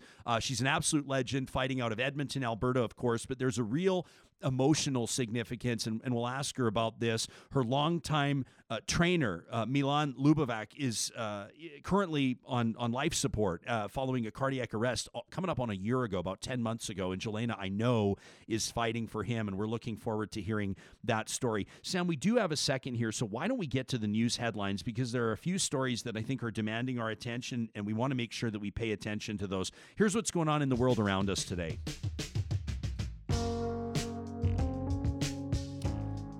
Sarah Kahie is the first Albertan to receive the COVID-19 vaccination. She is a respiratory therapist at the University of Alberta Hospital. She says that it felt like a historic moment. Said the respiratory therapist, Sarah Kahie, I feel honored and very grateful to be part of this entire experience. When I woke up, I wasn't expecting to be the first person in Alberta to get the injection. That's exactly what happened yesterday. Of course, we expected about 1,800 healthcare workers, most notably 2 hospitals in Calgary, 2 in Edmonton will be the first to receive that, as well as long-term care residents. And we'll keep you posted as vaccination opportunities arise, or as more news is available with regards to the public's schedule on that. In sad news, the search has been called off for a Winnipeg sailor missing from a Canadian Navy ship. Master Sailor Dwayne Earle, 47 years of age, is believed to have accidentally fallen aboard the HMCS Winnipeg early Monday, about 925 kilometers off the coast of California. Just last night, a 30-hour search was called off, National Defense confirming that Master Sailor Earle's body was not found. says Rear Admiral Brian Santarpia, it's with a heavy heart that we announce we have concluded our active search for Master Sailor Earle. The decision was not taken lightly. However, after extensive coverage of the search area, we have not been able to locate him. Our thoughts with the sailors and the Canadian Navy personnel aboard that, and of course, outside as well, the men and women of the Canadian forces who will mourn this loss without a doubt. And finally, Conservative leader Erin O'Toole under fire for comments he made in addressing a group of young conservatives at Ryerson University in Toronto. What's interesting here is that the Conservative leader, the leader of Canada's official opposition, was asked by these students how they should respond when confronted by conversation around Canada's residential schools by young Liberals. And the Conservative leader suggested that the line should be that residential schools were originally created to provide education, but subsequently became horrible. The response is being described as tone-deaf and even racist by critics. We will have an ask-in with Conservative leader Erin O'Toole, and we hope that we'll be able to speak with him. This being described by Bill Kelly, a radio commentator at 900 CHML, as evidence of Mr. O'Toole's propensity for shooting himself in the foot.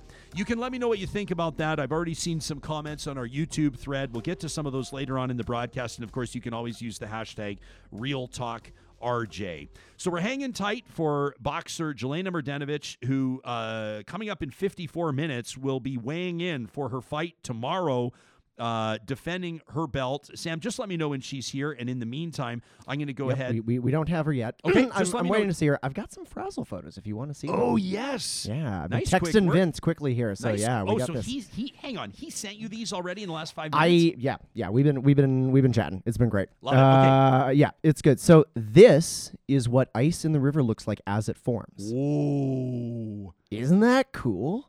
He's actually won awards from science communication publications for these photos. I know that this is not the direction you're expecting me to take this, but this also looks like drone footage of those floating plastic garbage islands in the ocean. Little bit, hey? It looks Yeah. like floating garbage off the coast of Indonesia, but it's not. This is ice forming. This is ice forming. This is in a lab, but he Wow. recreates the same stuff in the North Saskatchewan River and in Peace River. Very cool stuff. His Instagram's not public, so I'm not going to divulge what it is, but yeah, Dr. Vince McFarlane. No, but hang on a second. Just because an Instagram account is private, that just means that people have to request to follow. That's true. He doesn't doesn't post this stuff on it. It's mostly just him and his fiance and his dog and that kind of stuff that he posts on it. So nobody he wants needs to that. keep it personal, and that's fine. We'll Nobody respect needs that. That's the Instagram thing with a lot of people, right? Yeah. Like you follow somebody because you're expecting to see what you're hoping to see, and then it's just a bunch of photos of their baby, and you're like, oh, right? That's the thing with Instagram, isn't it? Yeah, that's word on the street anyway. I wanted to get to this. You can send us an email anytime by all you do is you go to talk@ryanjesperson.com. That's what you type. That email is going to go directly to Sam, directly to me, and the rest of our production team. There's no rest of the production team. It goes to Sam and me if you email us at talk@ryanjesperson.com, and that's exactly what Katie did yesterday. Katie was tuned in for our talk with Ann Castleman of the Walrus, and this was Ann's piece on affordable childcare in Canada resonated with a lot of you, I know, and it prompted Katie to send this email. Katie said, I was really looking forward to hearing your show with regards to affordable childcare. She says, I'm curious how much the United Conservative government in Alberta has cut the affordable childcare program in Alberta. You remember there was that $25 a day pilot program that the NDP had put in, specifically which centers they decided to cut. Katie says, let me be clear. I think that everyone should have access to affordable childcare, but I think that the cuts that were made carelessly. Katie says, for example, 2 daycare centers in Calgary in an affluent suburb still have that $25 a day program intact right now. Well, many childcare or daycare centers in lower socioeconomic communities were cut. More specifically, it doesn't seem right that a family with a combined income of over $300,000 are still allowed to be part of the program, while families that truly need it are missing out. Katie said, I would have been curious to know if Heidi Bergstrom had any insight into this. Wasn't Heidi Bergstrom impressive yesterday? She's an accountant out of Camrose, Alberta. She joined us to talk about this petition that she started. She's calling for a universal national child care program in Canada. And if you want to learn more about that, all you do, it's simple. You subscribe to our podcast. The interviews will be right there on your phone, your tablet already, or you can go to our YouTube channel. We encourage you to subscribe there as well. Ring the bell so you know when we're going live. Like yesterday, mid-afternoon, we went live with Dr. Stephen Duckett. You can watch the past shows, or of course, you can just check out my Twitter profile where I've linked to Heidi's petition if you want to take a look at that and sign it. Katie says, I've sent my thoughts in an email as opposed to a tweet because I want to maintain some anonymity. We're not using your last name, obviously. She says, I was worried that the family that I know with the combined annual income of over $300,000 that still has the $25 a day childcare, I was worried that might confuse my question about this as a statement. And it may be perceived that I don't support the affordable childcare program. I absolutely do. I just wish every family could have access to it. But if there's not universal access, there's got to be a different way to choose which families are allowed to participate. Katie makes a great point. The way I see it is that there's got to be one of two scenarios. You either make it based on income, where you would say families under a combined income of whatever it is, $100,000, wherever you set it, $90,000, $150,000, probably depends on the community you live, the cost of living. It would have to be a nuanced perspective where you would say, families that are under this income threshold or that don't meet this income threshold would qualify for $25 a day or for completely subsidized, or however you have it, however you structure it. That's up to the lawmakers, not to us. Or you say it's universal. That's probably the easiest way to do it. It's more expensive, but you just say everybody qualifies. Kind of like the idea, well, this is a bit of a stretch, but kind of like the idea of a flat rate income tax. Everybody pays 10%, which, by the way, is what I would do if I was premier. 10% flat rate income tax and a GST or a provincial sales tax, harmonized sales tax. That's what I think the government should do. But I digress. We don't have time to get into that because we have an 8-time world champion boxer joining us live right now from Los Angeles. She needs no introduction, but that doesn't mean we're not going to give her an introduction. Ladies and gentlemen, Canada's all-time great fighter, Jelena Mrdjenovich. Thanks for making time for us, and welcome to Real Talk this morning. Hi, I am so happy to be on here with you. We are so happy to have you here. Now, I'm a little surprised that you agreed to talk to us because you are in the zone now. Tomorrow, you will be defending your title. You're going to be fighting, of course, we know your 53rd career bout, and you're going to be defending a belt. So where's your head at right now? If I understand correctly, you're about 45 minutes away from weighing in. We are very close. I think 10:30, 10:45 is what we're told. So this is great. It's a good distraction. I've been, eating ice and trying not to drink water. So I'm on weight. I feel good. I'm just trying to stay busy. So this is great. Jelena, how do you approach this fight, your 53rd career fight, and obviously a big one for you? How does this differ from other fights? I know that there's a real emotional element to this one. Yeah. You know my story. I'll give you a quick recap for everybody who doesn't know. My longtime trainer of 19 years suffered a cardiac arrest February 18th. We were training to probably get ready for a fight in March, which obviously wouldn't have happened due to COVID. And kind of, my life got turned upside down. Him and I have over 18 years have become very, very, very close. I always joke around and say he has 2 daughters, one older than I and one younger. And I always joke around and tell everybody I'm the son he always wanted but never had, because I do the boxing, I golf, I, help him out with kind of everything. And it's been hard. So, that started my year, and then COVID obviously is happening. I shouldn't say has happened, is happening. And I've been going through a lot of depression and anxiety and stress and the only thing I really know how to, not the only thing, but what I know, the only thing I know for a fact that gets me out of a rut is training for a fight and doing what I love to do, which is boxing.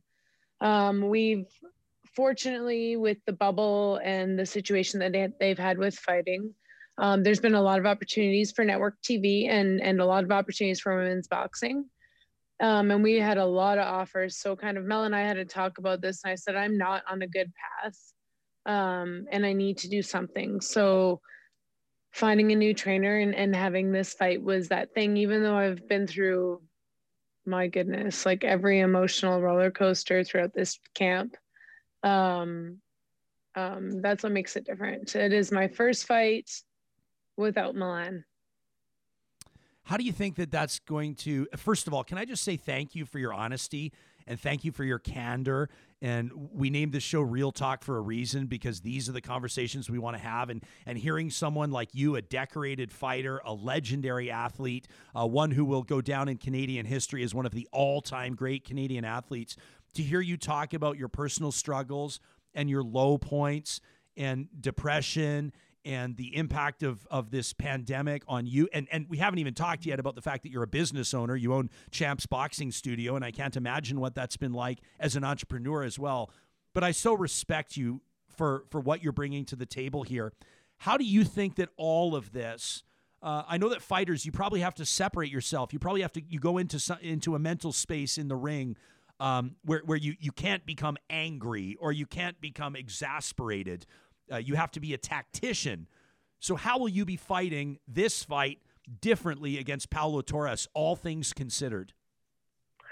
Well, that's the thing. I found an amazing trainer to finish my legacy with me, and someone who I found cares a lot about me in a short period of time as well. So I've been very fortunate, and I don't know if that has something to do with Milan helping me along the way or teaching me the right things and guiding me. But mentally, you say that separation, and yes, you train for what you're doing. But what I didn't realize, and I'm sure I did subconsciously, but I never had to think about it because he's always been with me.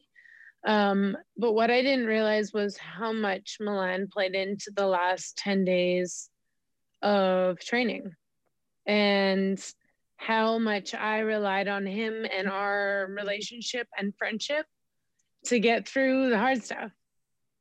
And so this has been a challenge. I've had a million breakdowns, and Jonathan's been amazing. He has pushed me to be able to, I didn't realize at the time, but push me to where I would be at extremes, and I would be exhausted physically. I would be exhausted emotionally. Unfortunately, he's not at this fight, but I have an amazing second trainer, Rick Phillips. And, through it all, I've had some natural hiccups, and I had a little fit, and I did see that rage. I had the sobbing tears in the middle of sparring. And what we did realize throughout all of that, and throughout that perseverance and endurance and pushing to the next level, was no matter what, when push comes to shove, Milan has taught me so well, and that I will come to fight. I was telling this funny story.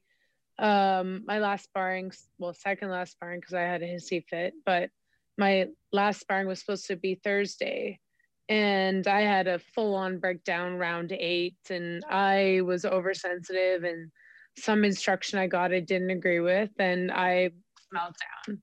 And in between my tears, and I was like, start the bell. We had 2 more rounds to finish.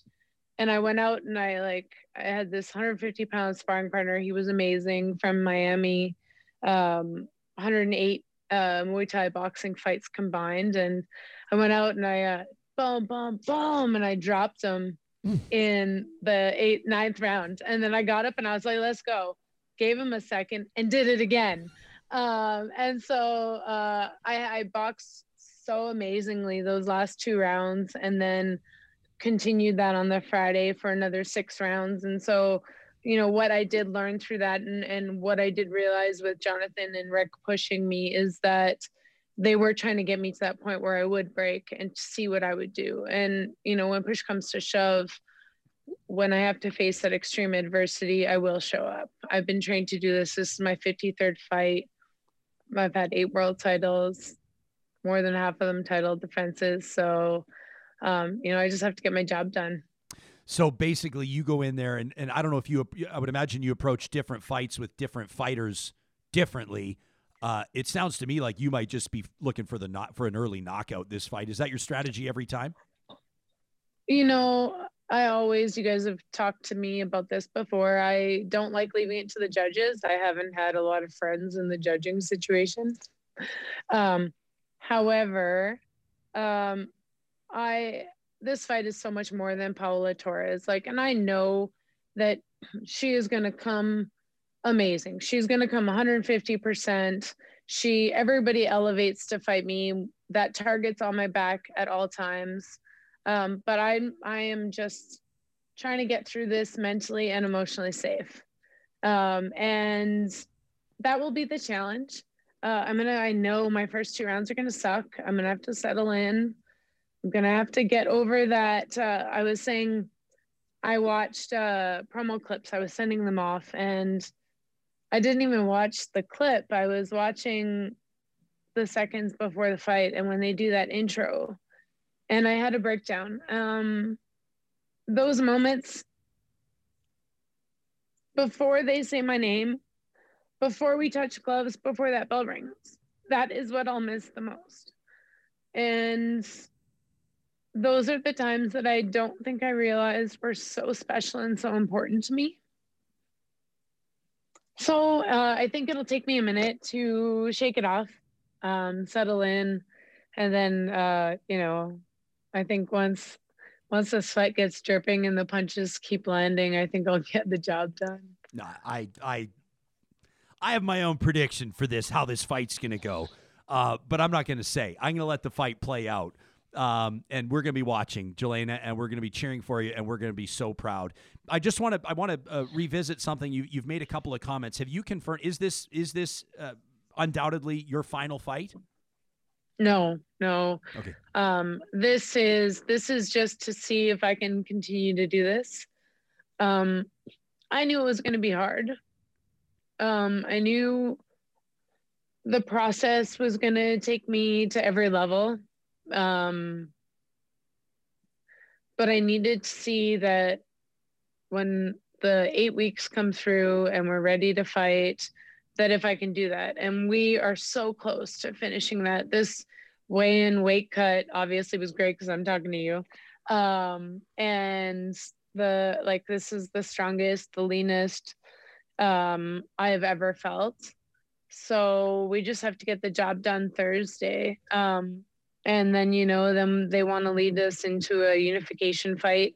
My goal is to be undisputed at 126, which means I'm missing 2 belts. So the goal is to get there, but one day at a time, one fight at a time. Right now, Jonathan and I are finding a groove and finding that relationship. And I do believe he is my guy to finish my legacy with me. But we'll see. I mean, Thursday is a big night and Paola's coming to fight and, it's under the lights. So, I mean, we'll see what happens. Some people shine and thus far I've shone every time I've come out most times. But you never know fight night. Yeah. I mean, 8 world titles, you find a way to shine. I was going to say, I love how you're very open. You're very transparent on your social media. People can follow you on Instagram at Jelena Boxing.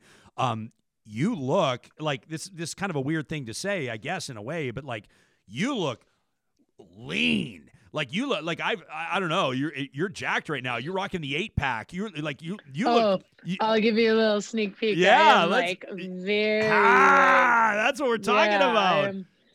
I'm pretty lean right now. Yeah, so you're like and this, and I feel great. I have a lot of energy.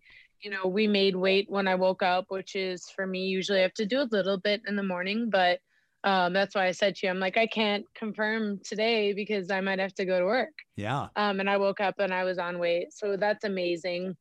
Can you give us a sense of how would it have gone, Jelena, if you were like a pound or 2 or 3 heavy and you needed to make weight? How would you do it? What would be is it like diuretics or do you wear a garbage bag or how do you do it? Yes, I put a sauna suit on. Boxer has the most amazing sauna suits, but I put a sauna suit on, and this is the way I like to do it. Some people would do a bath and go under blankets and sweat it out, but I put a sauna suit on and I hit the treadmill, and it's very light, very slow, just get that sweat going, about 20 minutes. And then I just lay literally under blankets, in sweatpants, and just keep sweating that extra half pound. So 1 pound is easy. If you're talking like 2, 3, you got a lot of work to do in the morning. Okay. Because I was hoping you could maybe help me lose like 30 pounds in time for the holiday photos, but probably not, hey? Well, do you know, actually, I mean, I don't suggest it long term, but pulling your sodium from your diet, or limiting your sodium, it works wonders. And that's another trick of the trade, is you take your sodium out, your food tastes like really bland, but and you will start just shedding water weight. Your body does some super incredible things, and just little fine-tuning things that I've learned along the way with a great team. Bite Me Meal Prep has been amazing. I had a friend, Mitch Clark, fought in the UFC, has helped me. Now Chris Camacho, who's been working with Triple G, and Nayla, has done my meal prep down here. Like, I've had some pretty amazing people help me out, and I've just taken tidbits here and there to make this process so much easier. Mitch Clark is such a legend. Hey, it was like about 10 years ago that I, as a publicity stunt, I got in the octagon with Ryan Real Deal Ford, who just basically kicked the shit out of me for like 10 straight minutes. But Mitch Clark trained me for that, and along with Luke at Hayabusa and all those guys. When you take a look at Alberta and boxing and mixed martial arts, there's been a really tight community. I would imagine that you probably feel that support. Do you feel like, you're down in Los Angeles, you're going to be fighting under the lights? I should let people know that they can watch on NBC Sports. They can watch on the app Twitch. You can set up an account and do that. Search for Ring City USA. You can watch it there. Yes. And of course, make sure that you tag Champs Boxing Yeg if you're watching and chiming in. Do you feel when you're down stateside, or, I mean, you fought all over the place, do you feel like you have a bit of an army behind you now? Yes, yeah, for sure. I mean, I am this, like you've said, I've been very candid. Part of the reason is because mental health right now is something that is, I think we're coming into the pinnacle of it. In Alberta, that it's getting really cold, and we're not able to get that vitamin D sunshine. We're not able to get out and get that fresh air because it is getting cold. And I fear that people's mental health is going to struggle. I have been going through it. And it is a hard thing to get out of that rut. And so why I've been so open is, if I can be an inspiration, a light, a catalyst, or something to say, hey, all you have to do is set your mind to something, and slowly every day get to that goal. This didn't happen overnight. I didn't get these abs overnight. This has been 8 weeks of keeping my head down, getting my job done, and going through the process. Yeah, it was hard. It was so hard. But throughout all of that, I mean, regardless of what happens on Thursday, I will have achieved something, because I have gone through the process. I have opened wounds to start healing them, to start closing them, and to start changing. And that is a big thing. That change, it doesn't happen overnight. It happens over time with incredible support. And I am very lucky that I've had girlfriends, a couple of my good girlfriends, my cohort, Carmen, Cheyenne, Lindsay, never mind my amazing sisters. And I have a book club, which is wine club, but right now it's soda club for me. Yeah, that's right. That we Zoom, and I got on a Zoom call on Friday with my girlfriends and all the people I grew up with, and it's times like that where you see, like, your people come, and they come together, and they're there for you no matter what. And without those people, being away for 8 weeks, isolated with my head down, yes, it's been a challenge. But without them, I don't know if it would have been as seamless. I mean, I did have a few hissy fits. I did have a lot of tears, more tears than I care to admit. But I also feel like I'm coming out strong.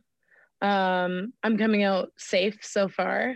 And I'm going to come out ahead. And again, if I can help someone who's going through something shitty, who's going through something tough, if I can help one person, I just want them to know all you need to do is start.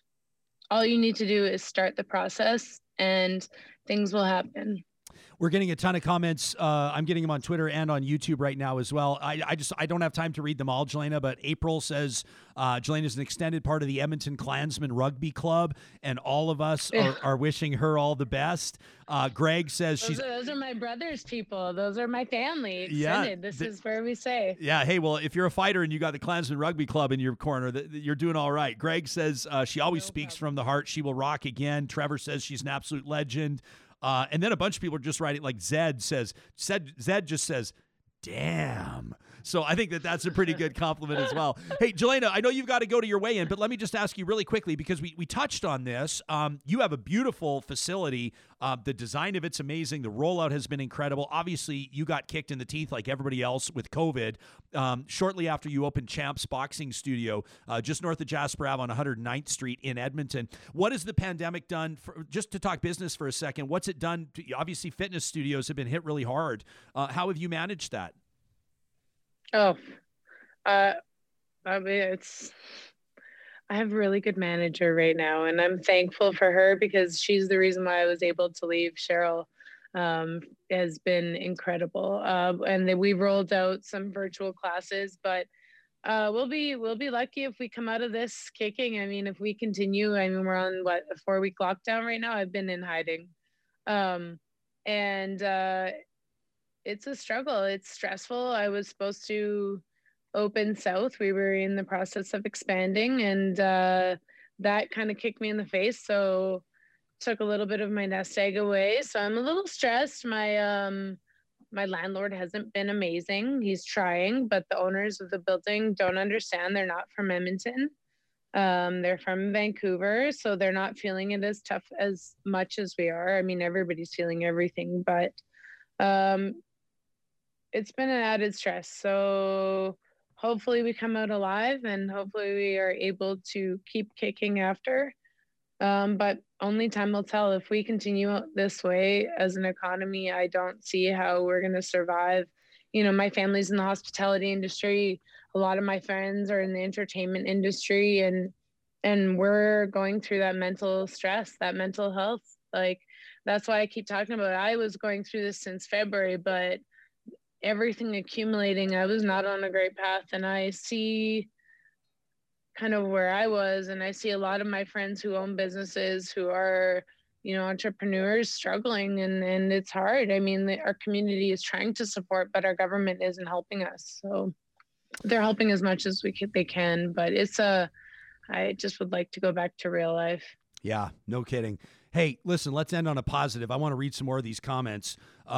Like Two Beavers listening in and just says, what a powerful spirit. Sarah says, what a candid and poignant conversation with Jelena this morning, showing true strength. She says, good luck in your match tomorrow. I will be rooting for you. Alicia's watching from Calgary. She just says, you got this, champ. So we're all going to be cheering for you. Andre's wondering how he can watch. I'm going to let everybody know all the details, Jelena. We're going to let you go get mentally prepared and go weigh in, and we'll be following with great interest, and you'll probably be able to hear us from here in Alberta in Western Canada. We got your back, champ. Go get him.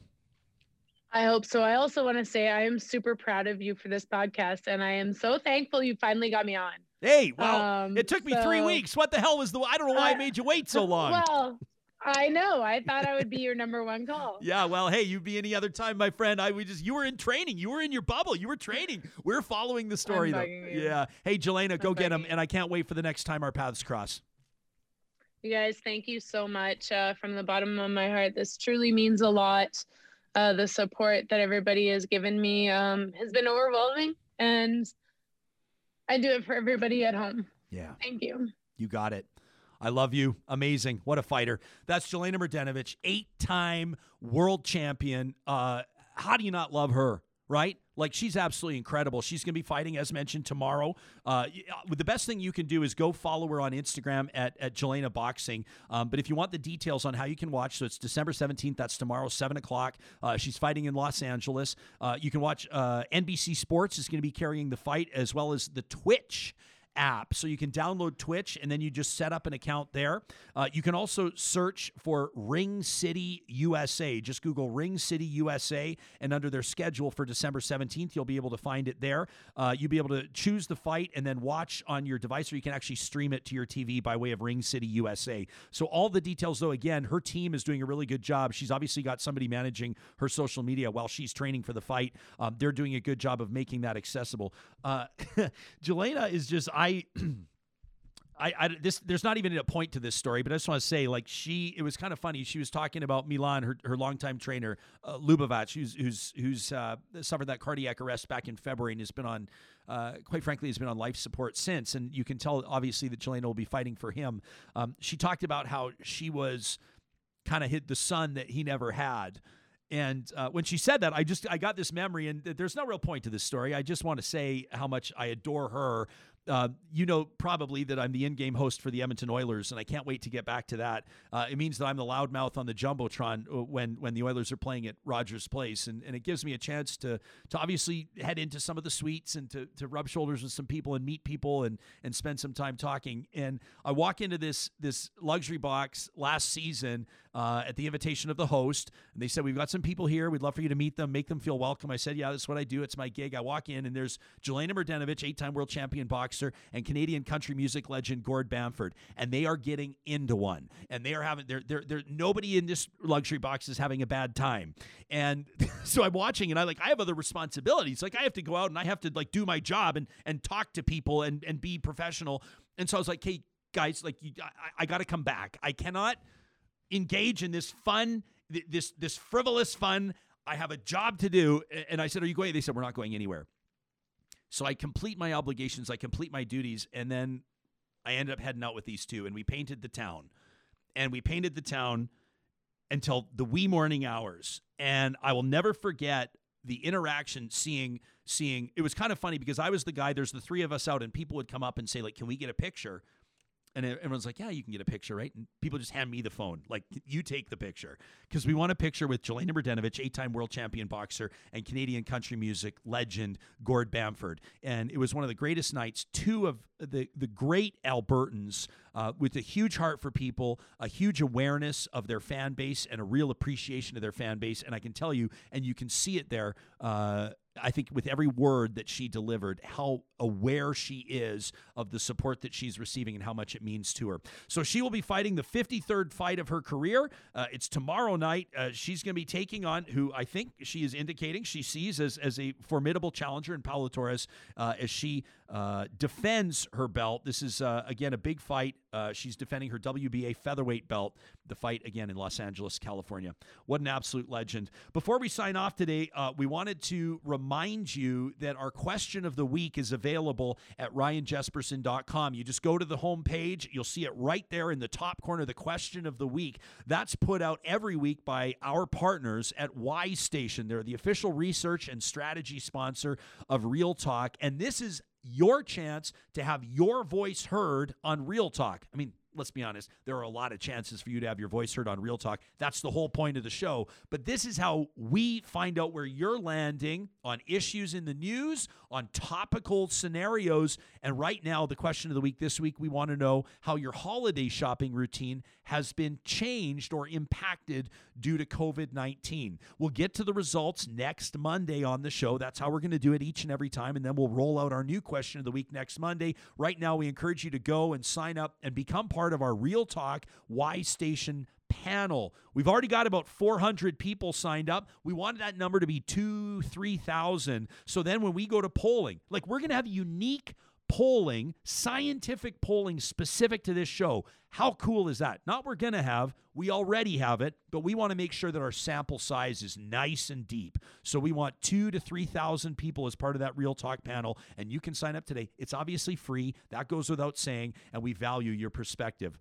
So that's a wrap on this Wednesday morning. We're back at it tomorrow. We have a great show in store and a special surprise coming up on Friday. You're not going to want to miss that broadcast.